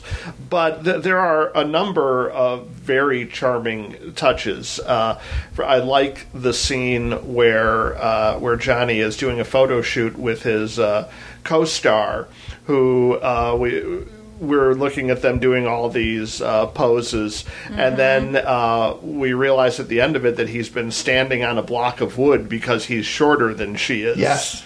Yes. And then you mentioned the stripper pole dancers, which is just, the scene is saved by the fact that the pole squeaks with every single movement they make on it. So Right. so this what is just one of the most, not at all erotic pole dance sequence is made funnier by this little touch that I love was the brought in. twins. I love every appearance by the twins. I love the different themes that they think up every time they pay him a visit. And tennis. most of all, I love the concept. Because is there anything better to point out the vacancy of this kind of sensation than twin strippers? What value do you have what value do you get out of two people dressed like sexy tennis players that you wouldn't get out of one sexy tennis player? Well, he falls asleep. So you see kind of how seriously he's taking this. I mean, Yeah. I was just going to say, like, he's very into live entertainment in terms of, like, instead of just, like, turning porn on, he has to go the full mile and get the twin strippers.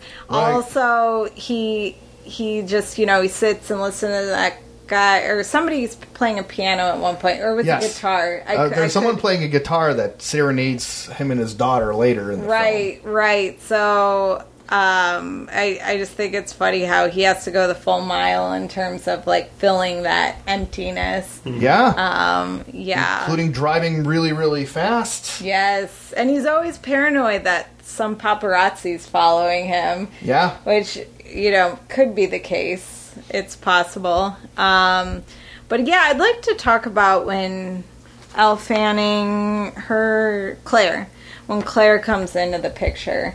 Because I feel like then there's, like, a different kind of film. Again, I think this is a case for me where that subtlety comes through. Uh-huh. Because what is it that, like, reignites the Johnny Marco character? It's these little things. Just how you can pick up or draw from, like, these just small moments, just how the way your daughter makes you breakfast. It's just done in such a very small scale way, and yet when you see how it's put together, it can, mean so much. And in just the way that you go shopping for equipment for the upcoming camping trip, the way you lounge around together on a different sofa in the lobby of the hotel. And you kind of wonder, again, is autobiography taking place here?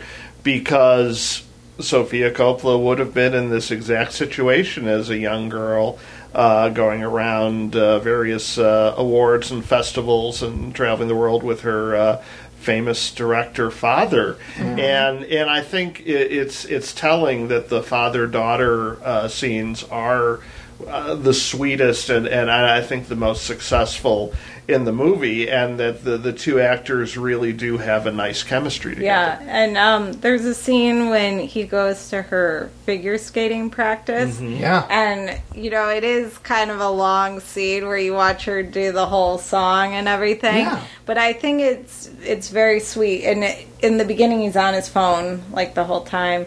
And then he stops, and then he's like, "Why haven't I just noticed my great daughter, who's right here?" Yes.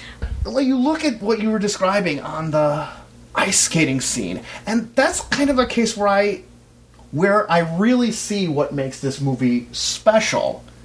As you described it, he's looking through these texts, and then he realizes that, hey, my daughter is doing this really ice good. skating, and maybe I should go and start paying attention. And by the end, he applauds, right? I find such value in the honesty of not just showing that kind of level of change of attention, but also honoring the time it takes. That the fact that it's kind of a gradual realization, the change that he makes, it honors that moment of how long it would take to take place. It's a little away, you can almost say it's like a microcosm of his whole life, how he's had her live till 11 and he barely knows anything about his own daughter, And, like, there's a great filmmaker, a Russian filmmaker called Andrei Tarkovsky, who he said his idea of, like, trying to make films was, I want to go and, like, be sculpting in time. And his idea was that, like, that time is just another tool that a film can use to express things, you know? Like, it doesn't have to just be, you know, light and sound, but also to get a moment, but also how you can hold an audience in that moment. Right. And at time and time again, I see him holding a moment, which, to be fair, for an audience, it requires a little more of an audience. An audience casually watching Lost in Translation, I feel they're going to get it. They're going to get these feelings and her intent, you know? Someone watching somewhere might have to, like, just look at, like, how a scene is really long and go, well, what's happening? And actively think of what's the characters going on in the character's head. But I find that when they do, or at least when I do it, like, it's really, really rewarding when you that scene where he gets the mask and he becomes an old man.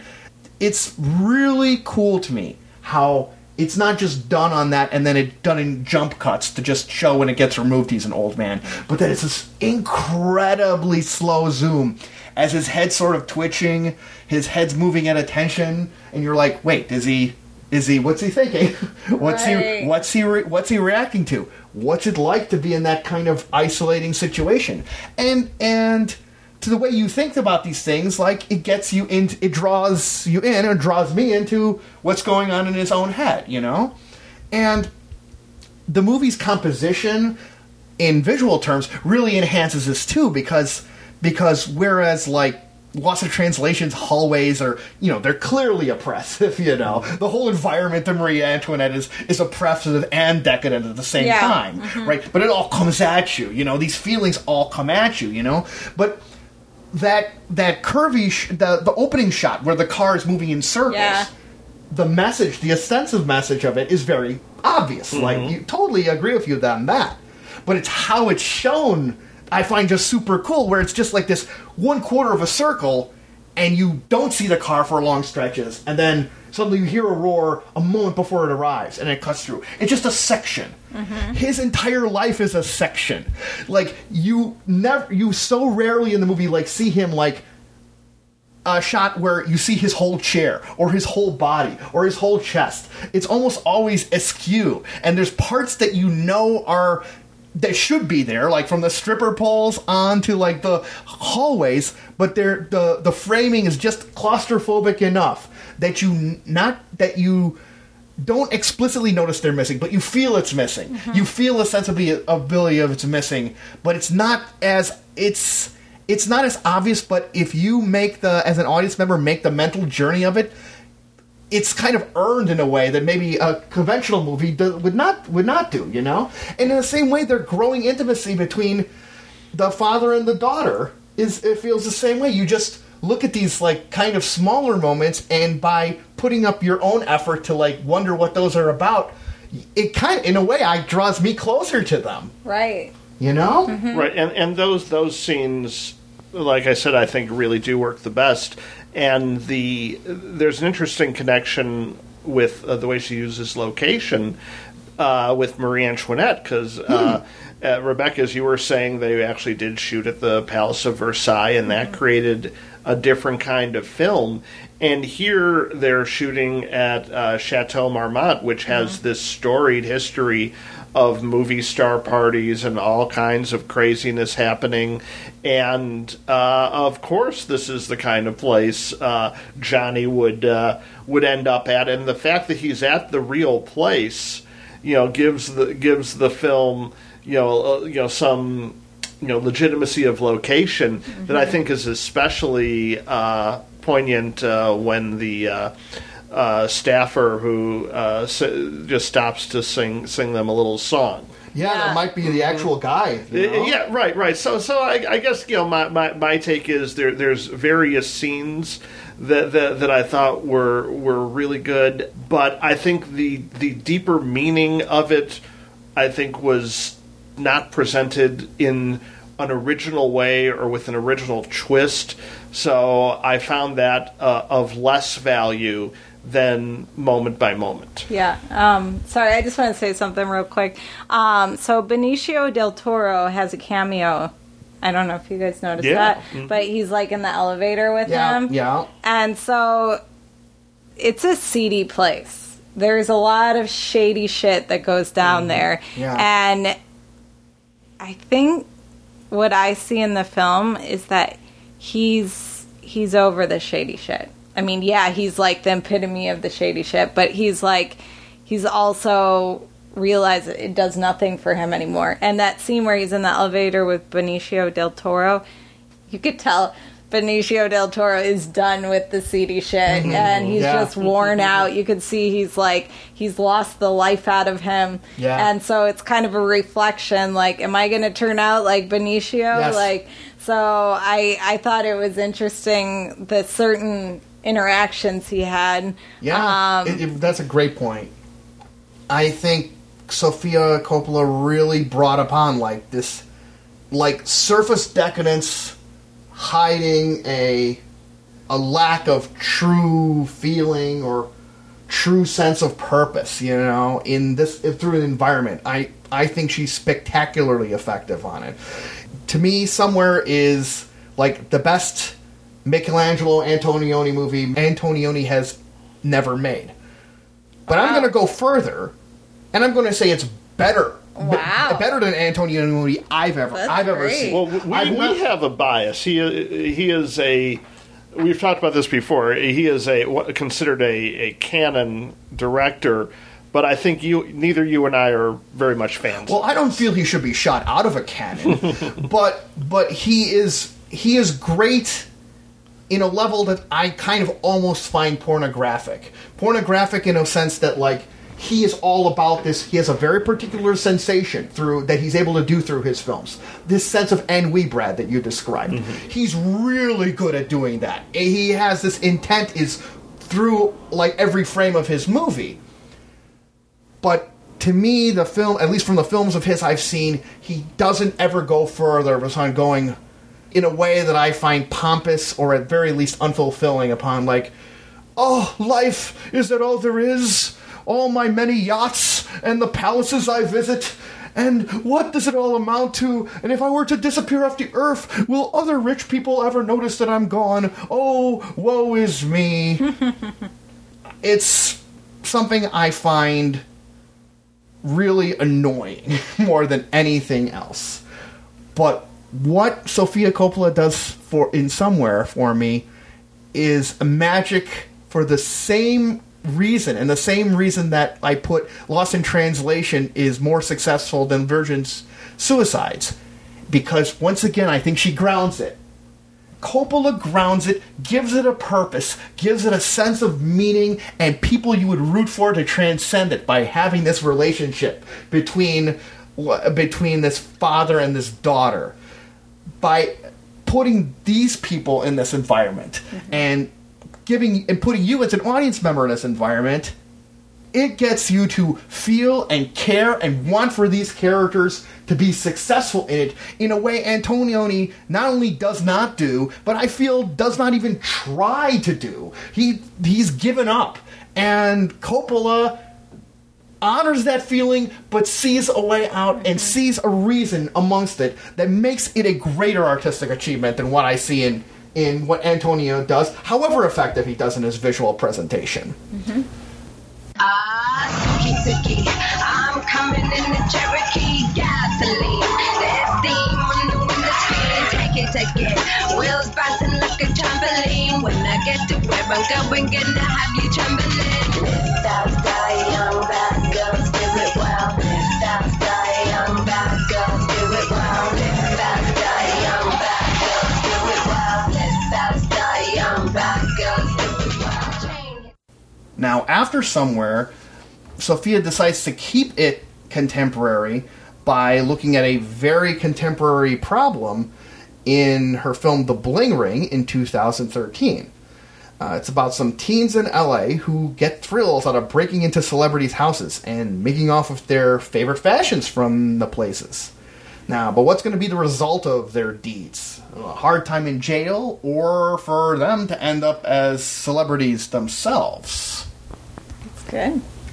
Yeah, so this is about the very modern Hollywood reality television tabloid culture which is a culture that I absolutely hate and makes me resistant to films about that culture. Okay. But that's not so much as a problem as I think that Sofia Coppola hates this culture as well.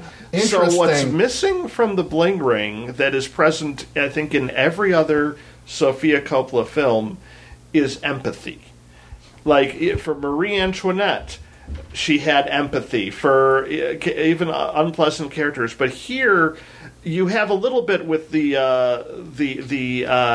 gay man who is kind of our audience surrogate, who is joining this group. I mean, he's doing just as terrible things as anyone else, but he's not quite as obnoxious about it. So he's our surrogate.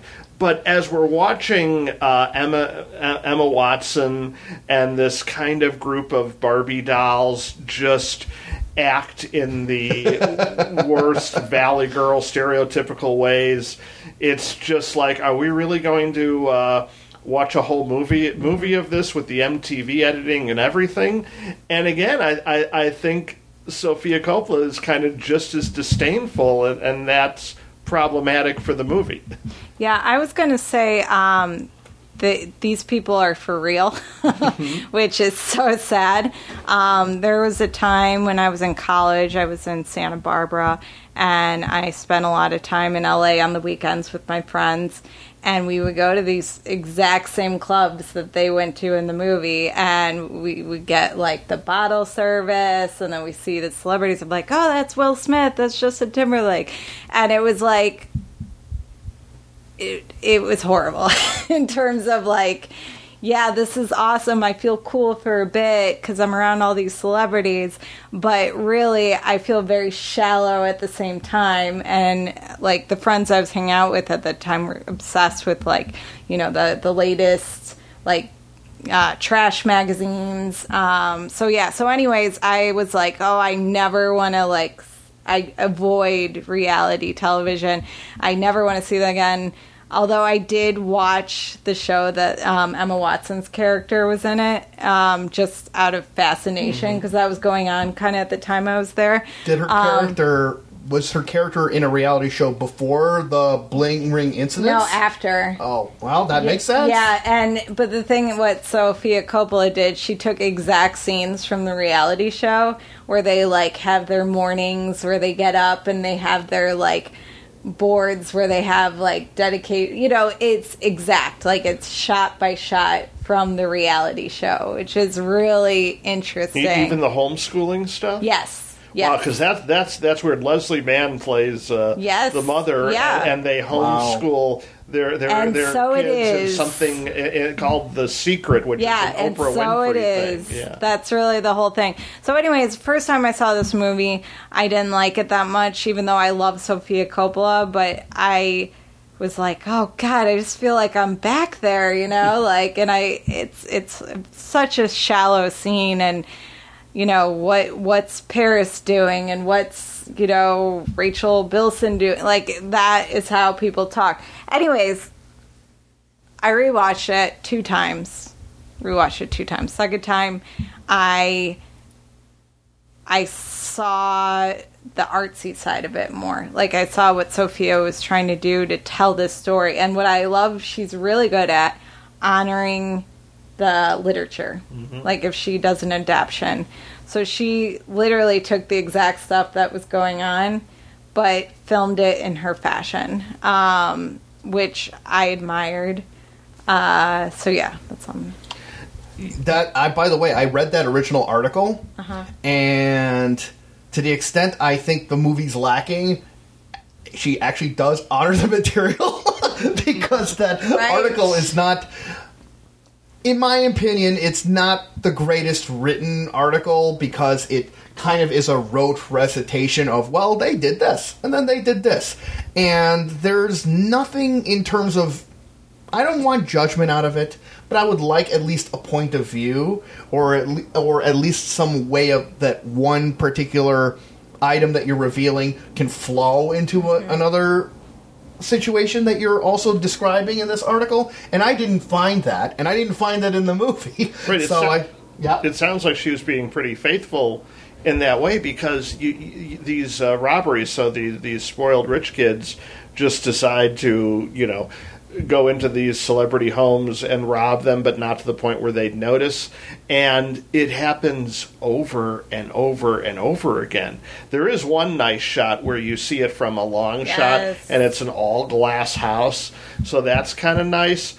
But other than that, it was just, how many times are you going to show us the way that these people rob the house, and that leads to the point in the conversation where I have to talk about Paris Hilton, which is hopefully time, Brad. Right, and hopefully this will be the only time in my actual life that I have to talk about Paris Hilton. But here it is, because she's got a cameo in the movie. She gave approval for the crew to shoot in her actual house, which actually was robbed. And I really hope the film crew robbed her. but again, and then you see that this house is just filled with nothing but pictures of her. Hundreds of pictures of her. Her face on the pillows, her face on this, her face on that. And she let people, she wasn't embarrassed at all. She let people go in and film that for the world to see. Oh my God, dude. It actually just hit me that, like, I did not realize that was Paris Hilton's real house. Mm-hmm. Now you guys told me, I was like, oh, that's interesting. But now I'm remembering what you just described. Like, yes, so much of that house is just her pictures of herself. Mm-hmm. And it's reflecting on herself over and over and over again. And it's reflecting on her again when she literally lets permission. Oh, yeah, sure. This part where I'm like the worst narcissist in history that's not president. Like, I'm perfectly fine with it. Please show me more. And I don't even care what I'm showing. The fact that there's a camera light pointed in my face and that my image is being broadcast to thousands more people, that's the only important thing that ever matters. Maybe she's got the John Malkovich thing going where she's always in her own head. You're right, dude. You might not be that far. You might not be that far wrong about that. Yeah. So Paris. I think we should talk about Rebecca Ahn, played by Katie Chang. Mm-hmm. I think I was drawn to her the most. Now, I know she was the most selfish, and she was the one who was stealing the most, but there were scenes with just her where you saw, like, her loneliness, which is a common theme for Sophia's films, and where she just wants to be somebody else. Like, she wants to be Lindsay Lohan. She wants to be Paris Hilton. And there's one scene where she finally makes it to Lindsay Lohan's house, her idol, and she gets her perfume and, like, sprays it in her face, and we're just looking at her for a while she's, like, intoxicated with Lindsay's smell. So there's, like, certain scenes that I noticed this time that I kind of was like, oh, I appreciate that. I appreciate that she put that in, because she didn't have to. But it's Sophia, so she's great. And then there were certain scenes, like the car scenes, like that blonde girl, which I actually don't know the character she was. So she was the one who was driving, and they were just, like, singing and obviously coked up and drunk and all that, but it's just like how they're so unaware, and that brings up back the teenager thing about how, you're kind of in this bubble where you don't realize what's around you, and you're just, like, intoxicated in that moment, and then she gets the crash. And something Sophia remarks on a lot is she's very fond of her times when she was a teenager. She remembers when she was, driving in her car and going around in LA, and that's a really good memory for her. And I wonder, it's weird because she brings teens into films that have really struggles, so she probably sympathizes, but I think she also is very she's very connected with that time in her life, which is why I feel like she keeps keeping that as a theme. Mm-hmm. So, well, like, as you're describing, like, the club scenes, the dance sequences in those clubs, the driving scenes, like you've seen those firsthand, those environments firsthand, and you're saying they're, like, dead on, and those garish homeschools based on The Secret are dead on. She's very much pointing out that these are like real things that are happening. And it practically turns into a documentary by the end, because the setup and the robberies are all filmed in this hyperkinetic MTV style.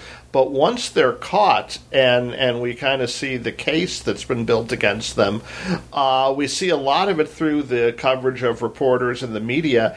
And it's almost like we've left the movie itself, and now the style of the movie is basically a documentary about the movie we just saw.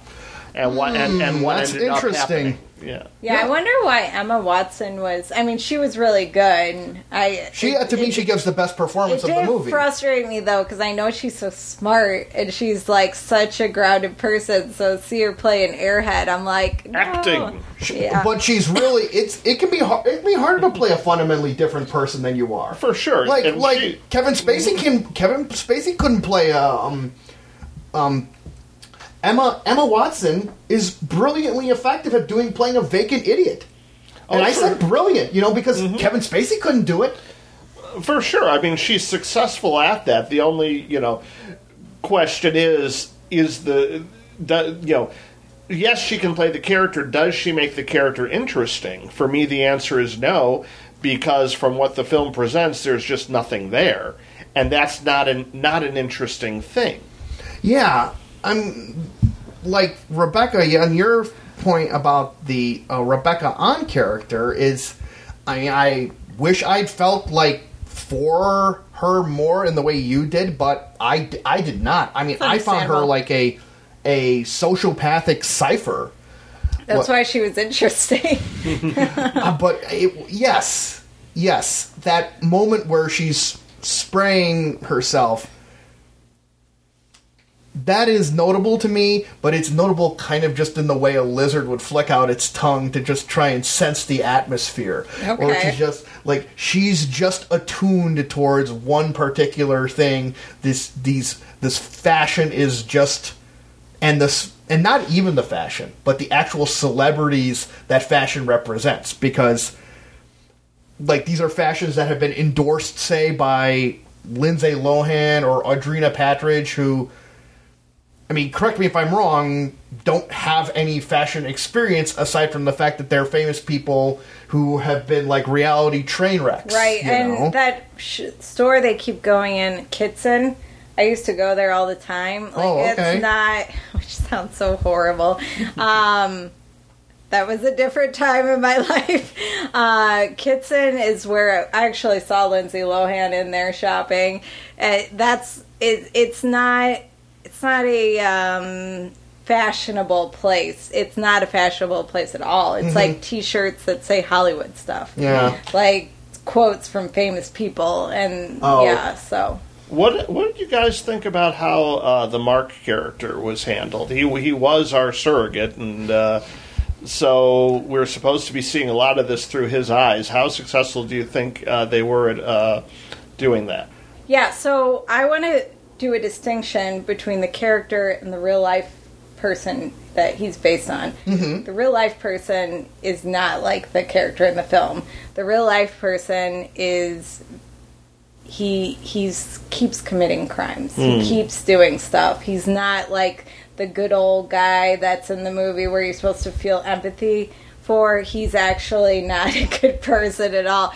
But I wanted to say, so Sophia has, in the majority of her films, has like a muse. And you said the surrogate character.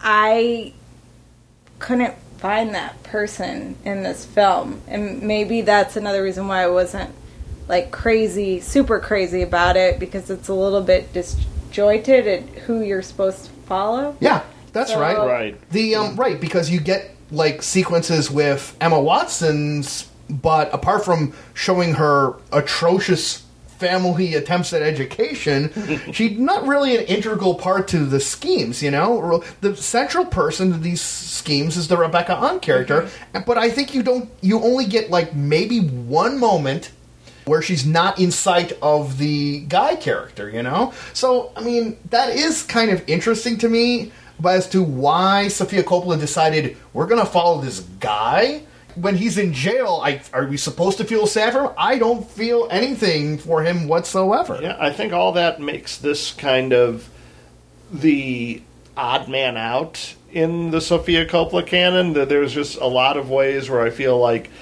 this movie is somehow not like the others. Yeah, and I think though, Brad, ultimately, I'm with you in that what kind of dooms the film to me is that it's Sophia explicitly condemning them or not trying to get into what makes their robberies exciting in a way that, like the decadent stuff in Marie Antoinette, you do feel it. You do feel, oh, this is why these things would be fun or enjoyable.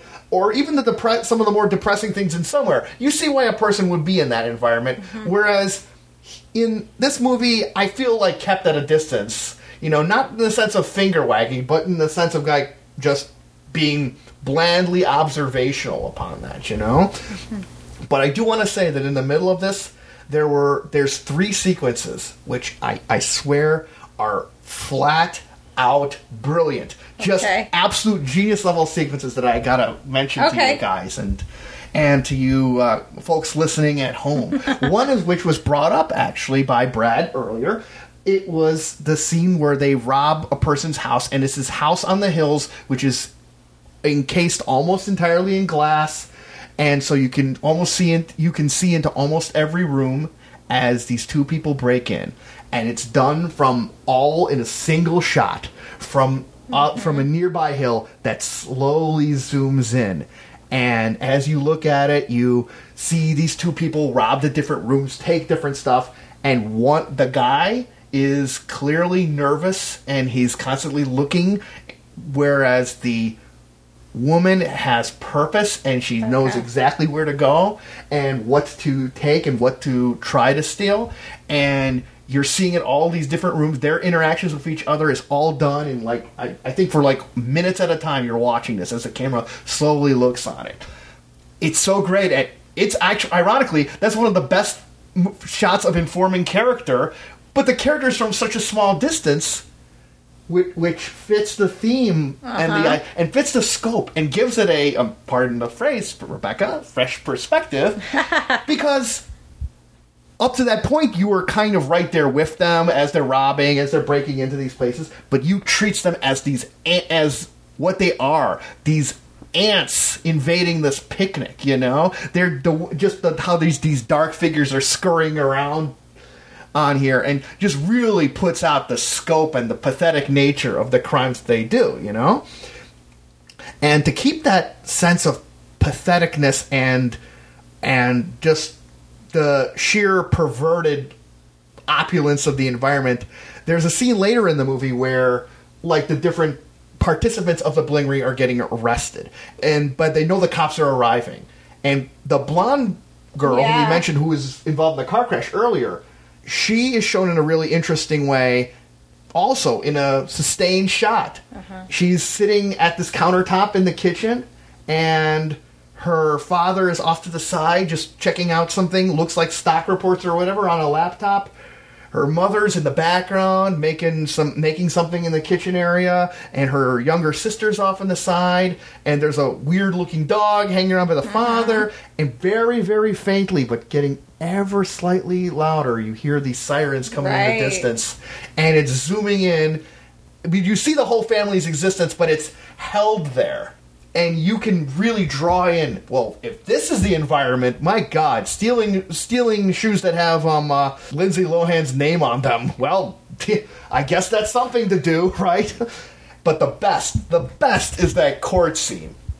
When they go to court, it's filmed from the hallway. Mm-hmm. The defendants get in the courtroom, and then you see the doors close, and they immediately open again. That is so brilliant, because what in that society presented in the movie, why should anyone care what happens? The doors are closed. The cameras and the reporters and the Instagrams can't get in. So who cares? Right. Also, we're saved from another cliche courtroom drama. But the point that the makes by making it such a cut is that, yes, in this world, actual concepts of justice or fairness or law, they're completely irrelevant.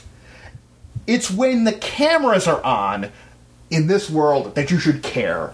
Mm-hmm. When the cameras are on, then you can show things in slow motion. Now it's your turn to present yourself, to show how outrageous you can be and how many clicks you can get or likes you can get, you know? But if there's no cameras, then forget it. And it's all this whole sensibility is done through the cut of an instant. And I'm like, that was pretty damn brilliant, Sofia Coppola, you know? So what better way to follow up The Bling Ring than making some sort of Netflix Bill Murray Christmas special? What's going on with that? A very Murray Christmas, probably as aptly titled as it can be, because it's got Bill Murray's particular sincerity issues, where you never quite know if he's kidding or not, or to what extent. So the thing that I found kind of interesting about this is it a sly takedown of the old-timey Christmas special, or is it actually an old-timey Christmas special filled with songs and sets and dream sequences and whatnot? It reminds me of this Simpsons episode, which they were doing a parody of Lollapalooza, where two guys are watching a show, and one of the guys says, "Awesome concert, man," to which his friend says, "Are you being sarcastic, dude?" And the first one replies, "I don't even know anymore." That's funny. Yeah, okay, so I'll set the scene a bit. So he's really sad because he can't go anywhere for Christmas, and there's like a blizzard, so he's stuck. He can't go anywhere. They're filming the special, but none of them want to do it, so I think they cancel the special. Well, the weather actually forces the satellite out. So they can't do the special, but now he's stuck. So he's in like a bar with a lot of people, and then they all are like kind of Christmassy, and they do some songs, right? Oh, it's full of songs. Yeah, they do nothing but songs. Right. My God, it's full of songs. So I really enjoyed that part where he was in the bar and interacting with everyone, like Jason Schwartzman, Rashida Jones. Like it was a good group. And then he like falls asleep somewhere. Is it in the bar or is it in his room? Yeah, he gets drunk and passes out. Yeah. So then he like has a dream with George Clooney and Miley Cyrus, and it's really stupid, or at least I thought it was really stupid. I didn't enjoy it at all. Yeah. The end. And what you'll either find charming or not charming is Bill Murray's singing throughout. Mm-hmm. Bill Murray can't really sing, but we love Bill Murray. Spoiler alert. Yeah, but we love Bill Murray anyway. We love him. Bill Murray, we love you. We kind of give him a pass that he can't sing. And the whole thing's kind of just all right. Yes. Yep.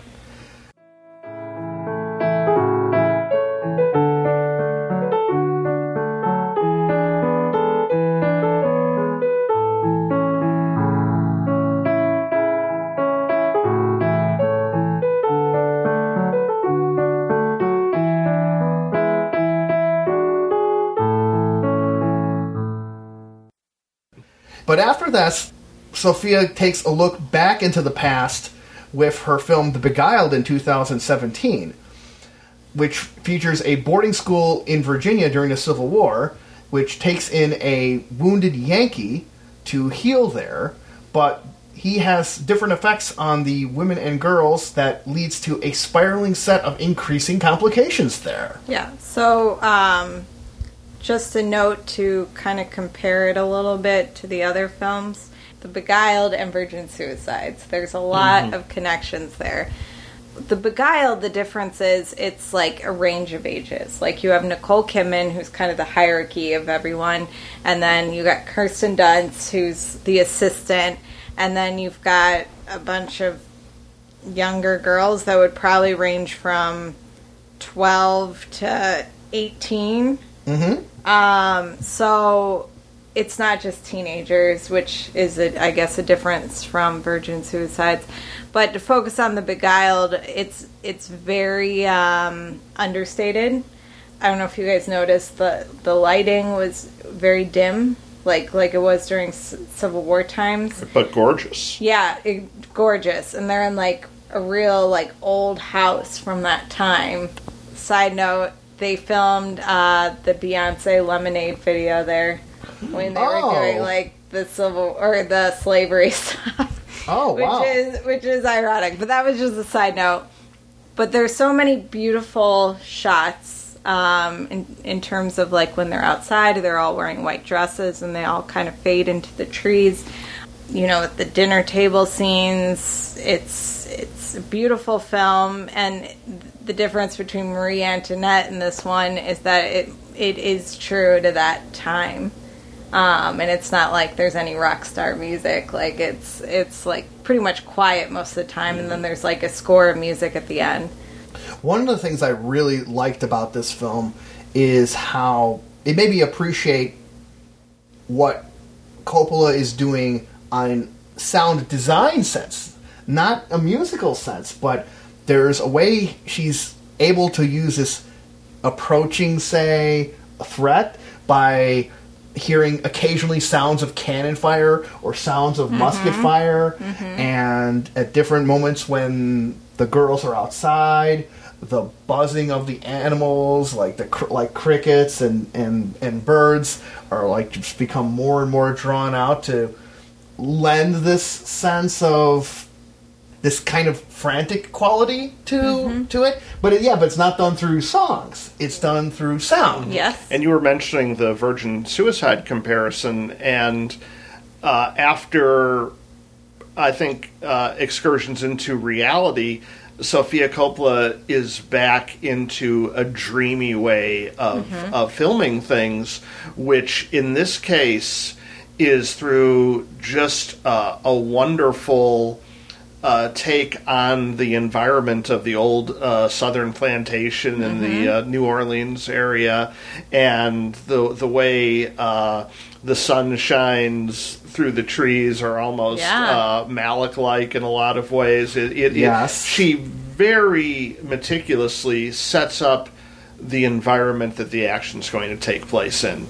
And the pacing for the first part of the film is really well done. We get to know all the characters, in different ways, and then we get to know them as the women and the girls in the boarding school, and then how each of them interacts differently with the Colin Farrell character when he's introduced. This movie is a slow build, but you're not bored. Like, stuff is going on.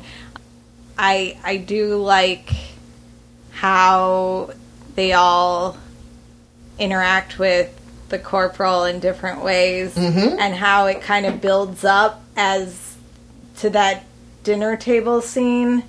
Nicole Kidman's character, Miss Martha, she's so sly about it, in the sense, like, she puts on a face for the girls, and then, then she's like, you want to have a drink with me? And, I think my favorite character in this film is Kirsten Dunst's character.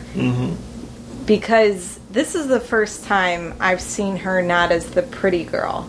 Like, she definitely has more of a plainish look to her.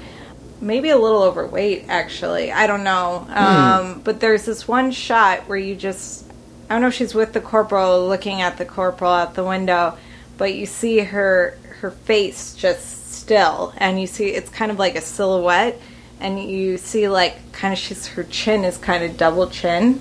So it's not a attractive thing about her, but you still are drawn to her. She's still got this, she's very, very stoic. You could tell she hates everyone there. She just wants to get out, but she's putting on a face. I completely agree with you, Rebecca, that dinner table sequence is a great example of showing what Sofia Coppola can do so well, which is showing these different ways that each girl individually behaves differently towards Colin Farrell's McBurney character. And also how the fashion and how you dress and how you eat your food, hold your fork, it's all there to give this meaning if you just pay attention and you just notice. And the film honors that level of attention, you know? The other aspect of this movie that I liked is kind of Colin Farrell's character's strategy in how to handle this situation. He's injured, he's in hostile territory, and what he has is his charm. And so he assesses each of the women, The Beguiled, and decides what is it that each of these women want from me that will help me survive and achieve my goals. And he uses his wits and his charm up to a certain point where he makes some errors. But I think it's also interesting to contrast this to the film that this is a remake of. The Beguiled was also a 1971 Clint Eastwood film directed by Don Siegel, and it's a little more in the exploitation mode. It's a well done in that mode, but it's much more about here's a man trapped with all these beautiful women, and will he have his way or will they have their revenge? And it's a lot seedier. Sounds like a Ken Russell movie. No, more like a Clint Eastwood movie, because Clint kind of gets by on his manly Clintness, but it's more interesting to me, and I think Sofia Coppola's made a better film, because even though Colin Farrell is attractive to all the women, you still get much more of a sense of his internal process and what he's thinking, which helps build the suspense. Mm-hmm.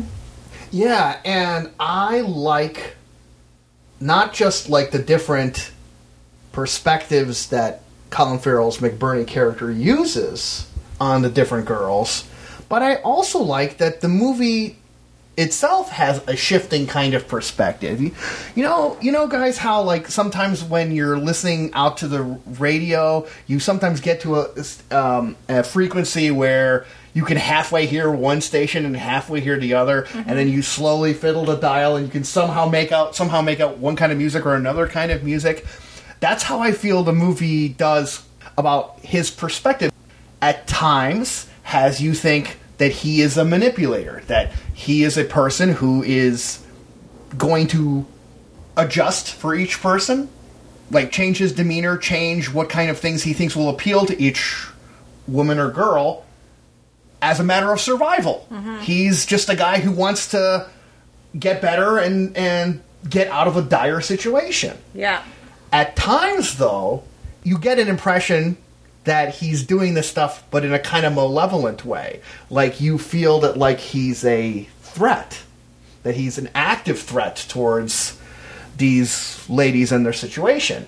And at times, he actually comes across as, hey, a poor schmuck who's, he's in a bad situation, and you feel for him. At least I felt for him. I think that's because Coppola's shifting points of view on us throughout the movie. Mm-hmm. She is not content to, as in the original, just provide the soldier's point of view. Here, she's also providing the point of view of the women in the household, who are all coming from different places. So, like the Virgin Suicides, she manages to take on what might be incompatible points of view to us at the same time. Oh, interesting. Yeah. I didn't actually take it as like that kind of formal way. Like you can probably formally say when Colin Farrell is presented in a certain way that as an audience member, oh, this is how Kirsten Dunst, Edwina character sees him, or this is how Nicole Kidman's character sees him. I don't find the movie as formal as that, right. But I still find it interesting that at different points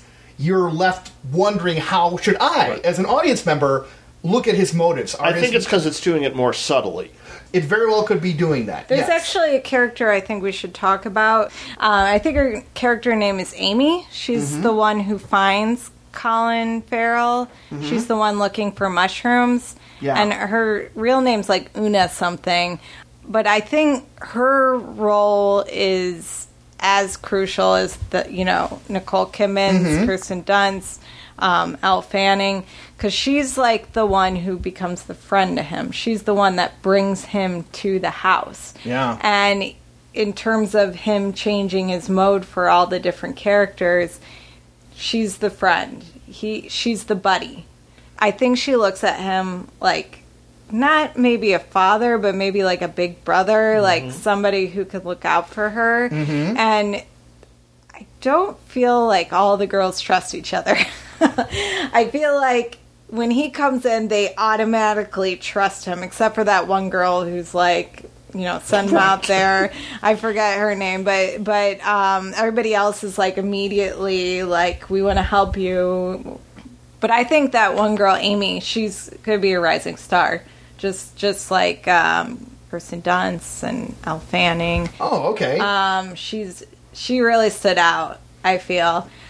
There's an interesting point to her character, Rebecca, that ties into how she was looking for mushrooms and then finds McBurney, but she is responsible for finding the mushrooms used to poison him at the end because he has made things really, really tense for this. Right. We should step a little back, though, with our spoilers, just because there's kind of a sequence of events, you could say.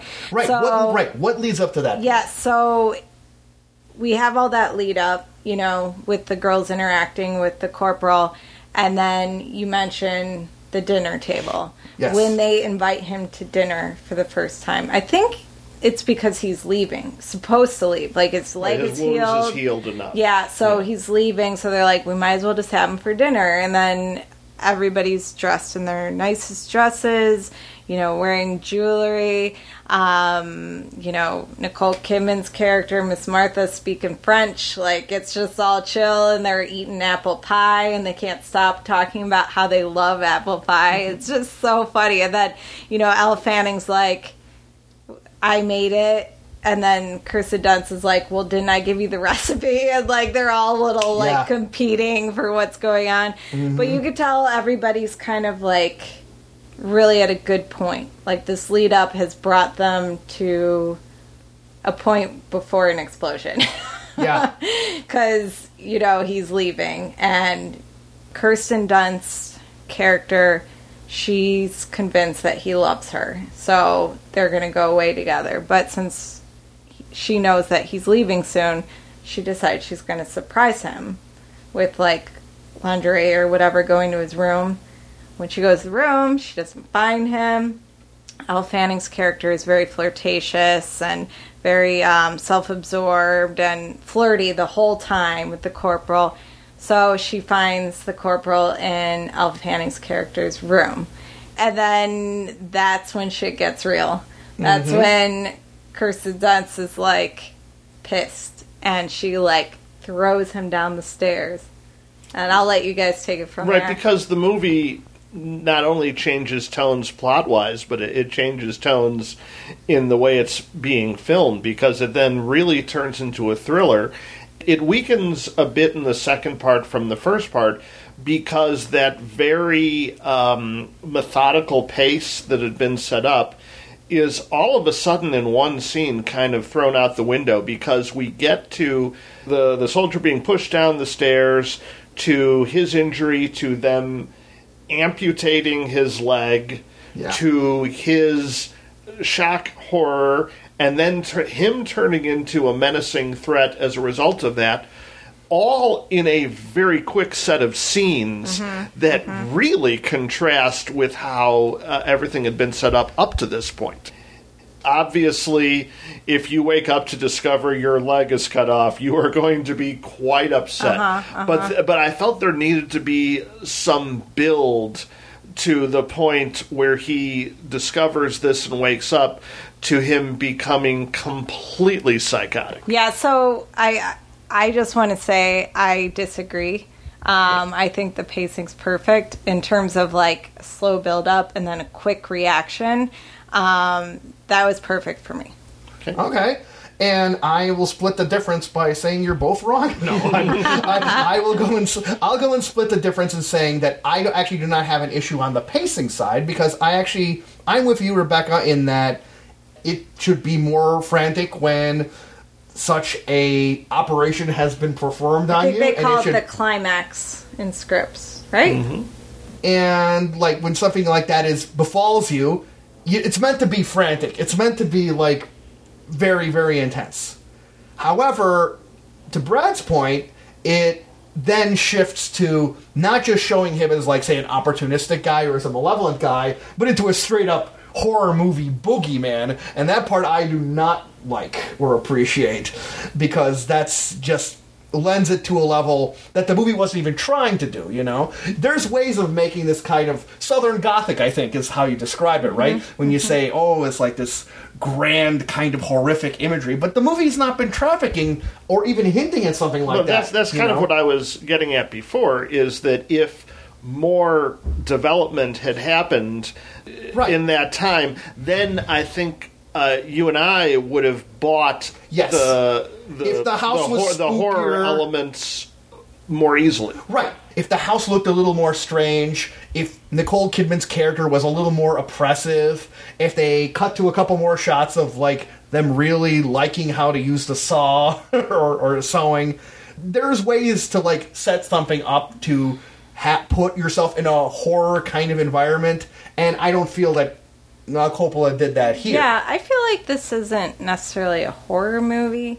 I feel like it's a fairy tale, like a scary fairy tale. And so the end part, it's tragic, and a lot of stuff happens at once. You're right, it does happen quite fast, but in terms of him turning, it makes sense to me, because he lost his leg and he trusted these. Then you got to ask yourself, who is the beguiled? Who's beguiling who? Yes. Because there's it seemed to be he was the guy, and then all of a sudden,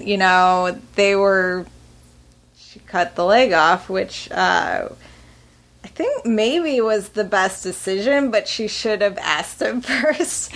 But he was unconscious and exactly. was going to die. That's why if she didn't. Right, exactly. So she made a good decision. But I wanted to bring it to the end. Obviously the mushroom scene is very interesting, but I think that last shot is brilliant in terms of them sewing. Spoils, he dies. They're sewing his coffin. Mm-hmm.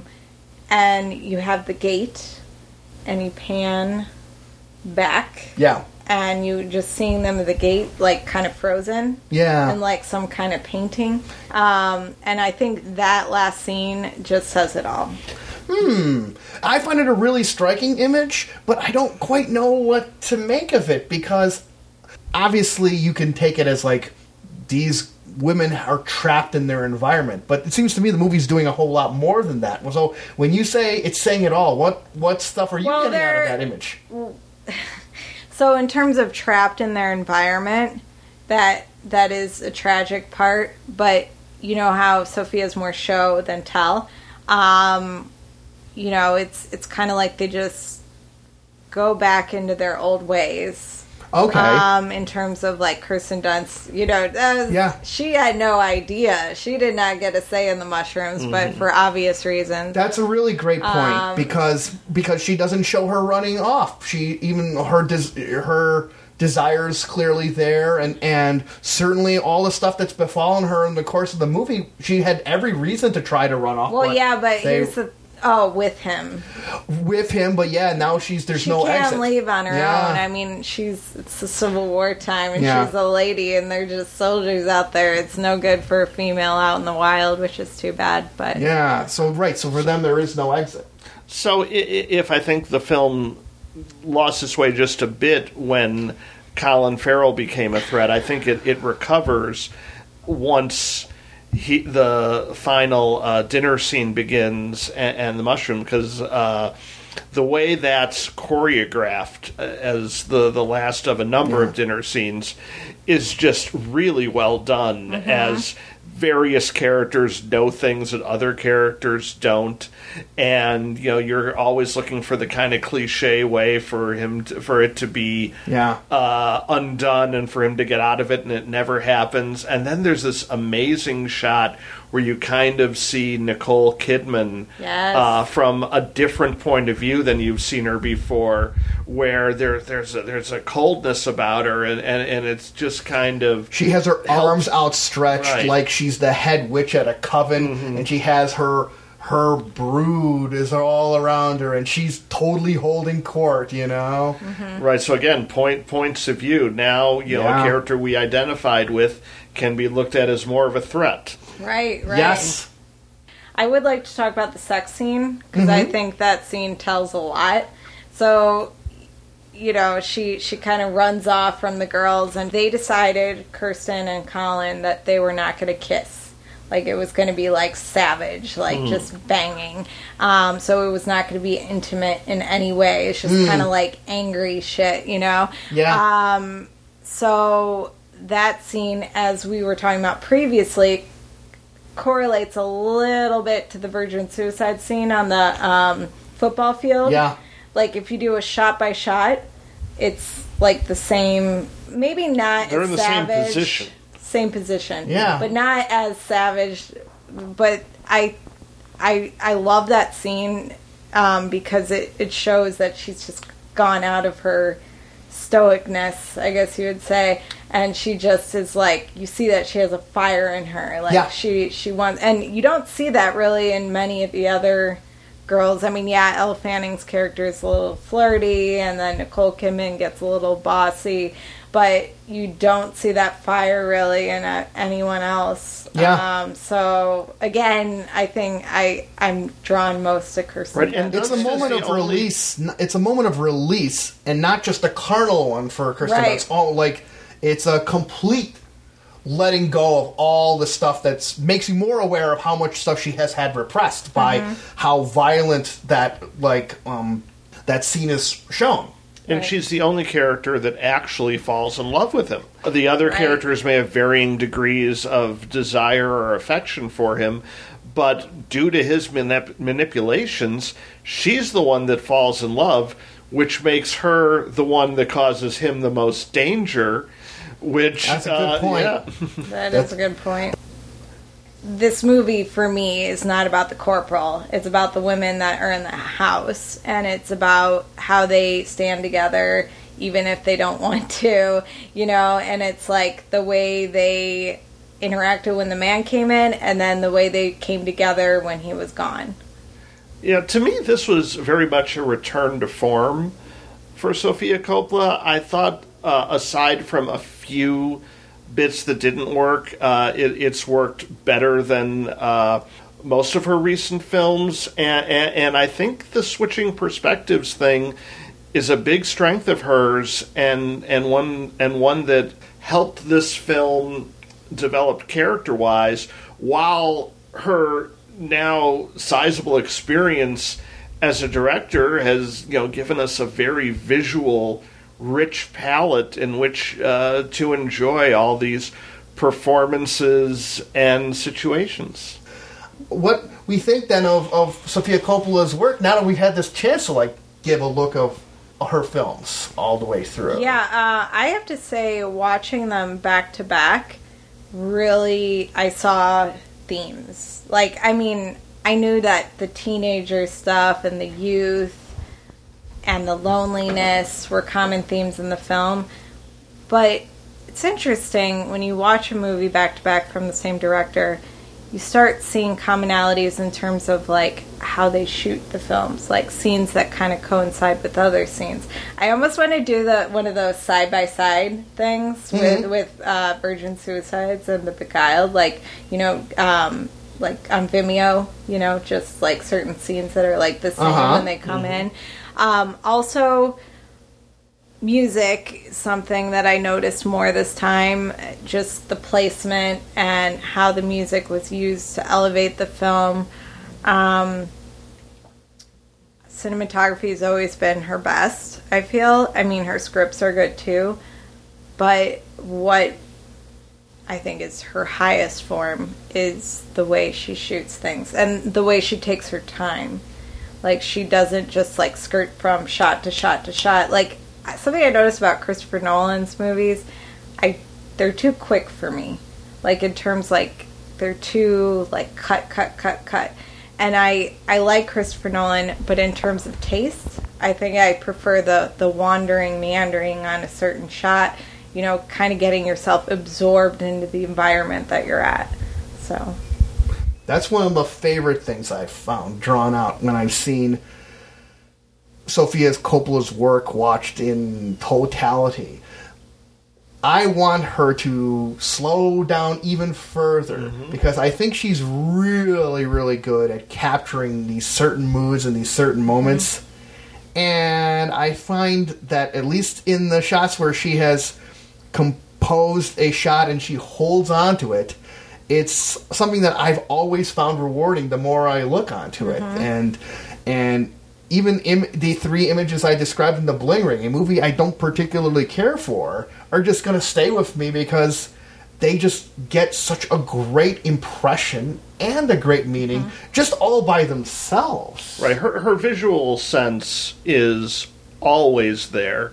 Even in her least films, she's still got this style that is uniquely hers. And I think, you know, of all the things that I've enjoyed about the various films, it's really seeing this kind of, you know, consistency of a director knowing exactly the kind of movies she wants to make and who is empowered to make them. Right, exactly. And another thing, her female characters are maybe even a little stronger than her male characters, but her male character... No, because you think of Bill Murray and Stephen Dorff.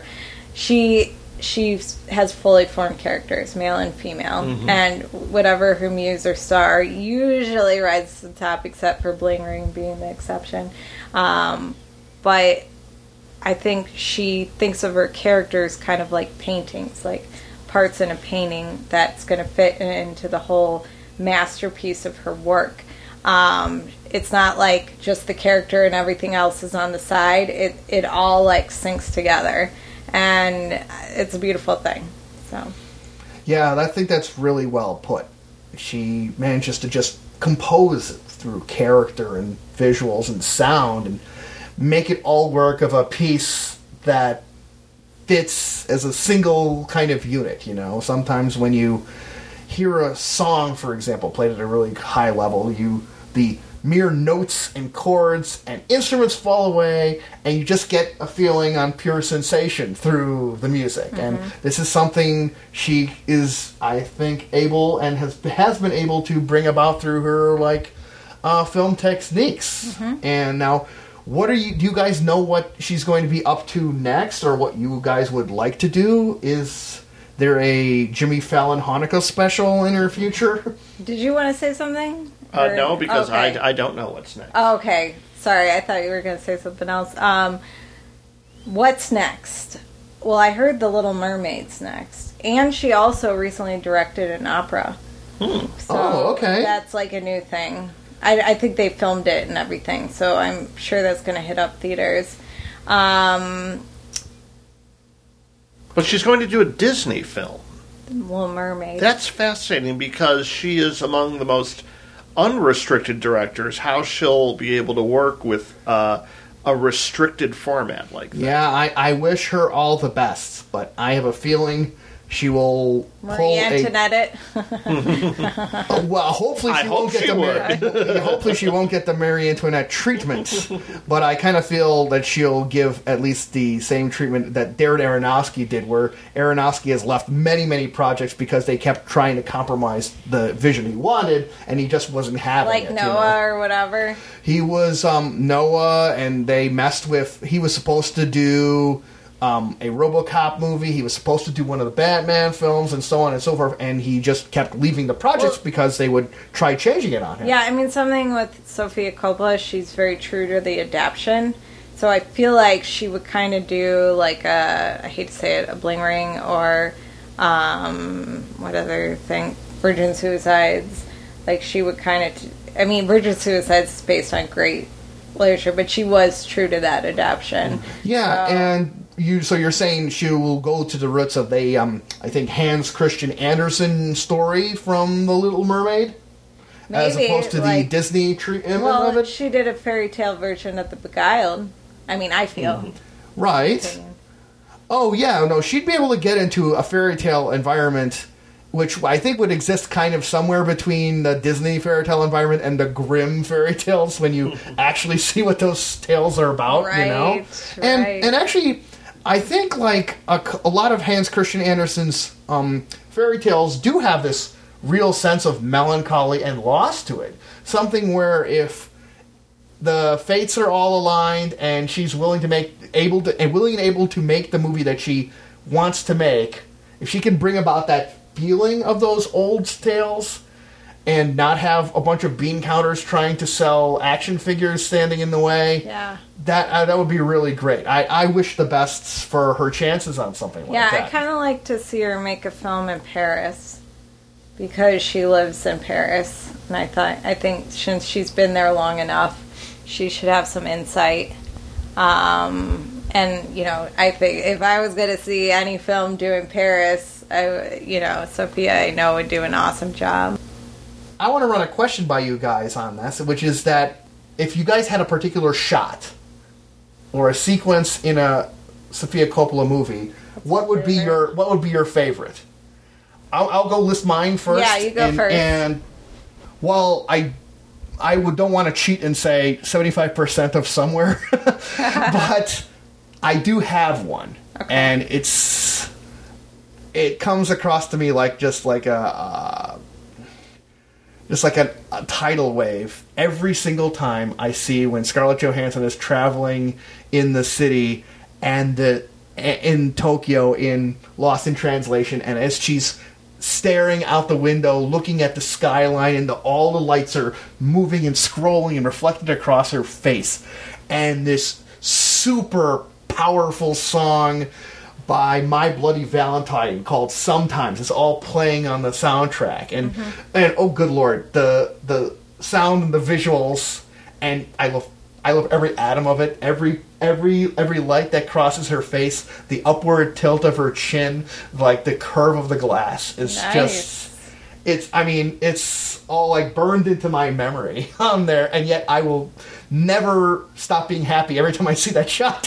So that's it for me. That's great. I'll pick a shot near the end of Virgin Suicides, actually right before the suicides are discovered, and the boys fantasize about taking the girls away. They've planned to all get away in their car, and so we see this potential future where they're all in the car. Oh yeah, right. Kind of this full innocent optimism, while we're about to find out that it will be unjustified. But for just those few moments, it's a wonderful scene of bliss that I really enjoyed. Yeah, that is a really good scene showing it, and I have to say I do like the cut as well because the movie's has set it up nicely. So you think, well, maybe they do get there. Oh no, they don't.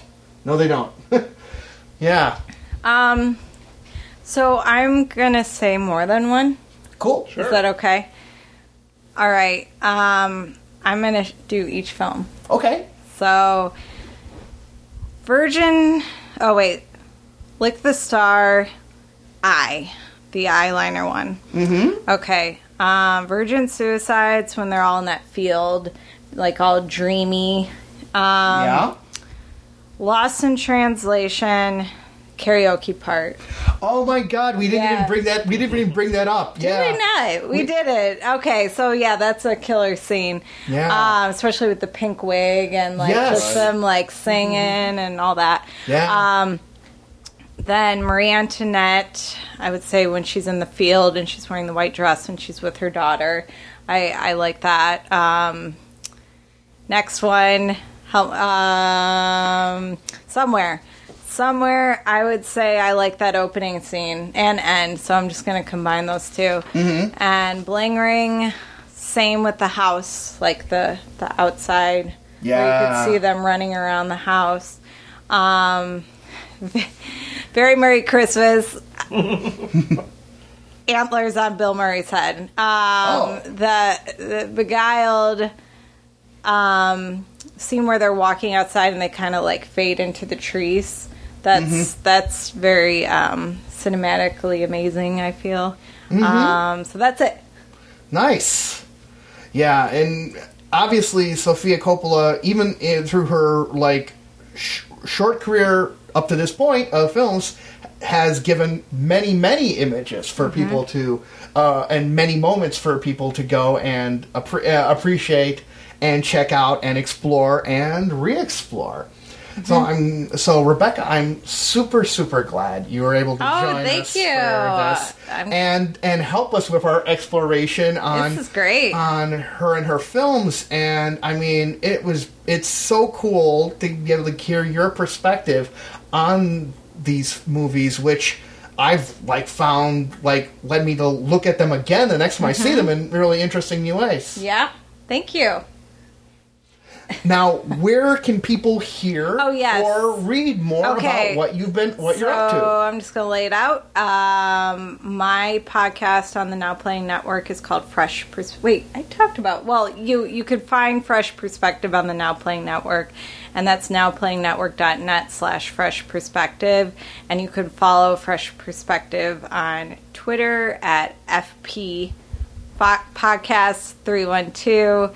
And then Film Punch, you could find us on Twitter at Film Punch Meetup.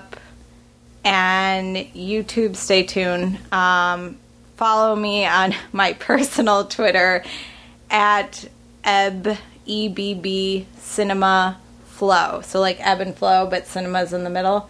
So that's where you actually should just go for everything. So forget all the other Twitters. Just go to Ebb Cinema Flow. So well, Rebecca, we've really enjoyed having you on the show, and we've certainly welcome feedback. And so please feel free to email us at directorsclubpodcast@gmail.com. We'd love to hear your take on what we're doing here, suggestions for other directors, and any random comments you may have.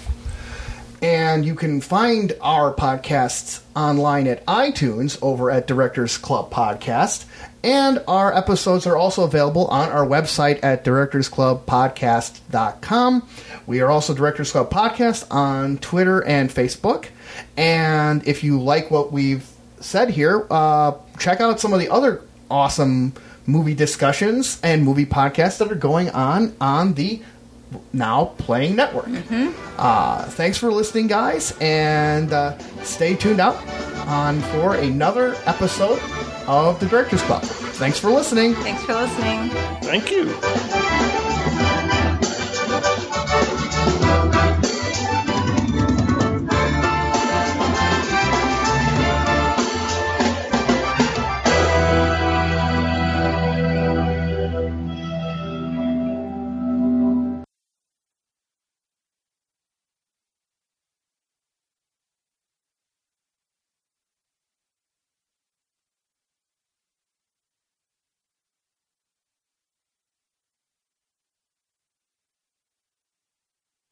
Yeah, I think I liked it better the third time I saw it, Bling Ring.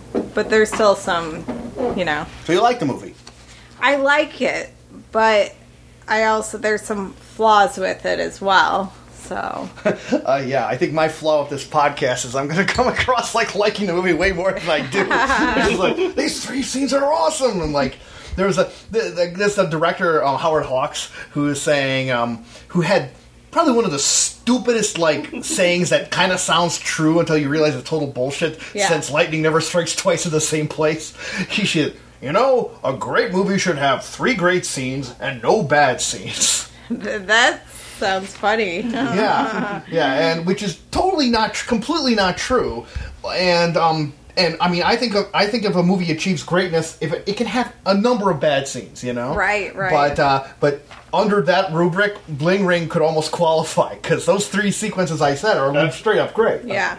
No, go on. What? I was skeptical about whether you could look up somebody's address. Oh. So I tried to look up an address. I wanted to do someone I wasn't too embarrassed about, and someone who probably hadn't seen The Bling Ring. Yeah. So I looked up Tim Conway's address. Oh boy! Hey Brett, so we're gonna go later and rob that Harvey Korman statue he has there, right? And I'm like, and it had his address with the numbers crossed out. Oh, did it? Oh, Yeah. well, there you go. There you go. Did it have a Google like Earth picture of like him on the rooftop going, "Please visit me"? Go to Dorf.com. Oh no, then you'd go to Stephen Dorff's website. All right, are we all set? Murray. Okay.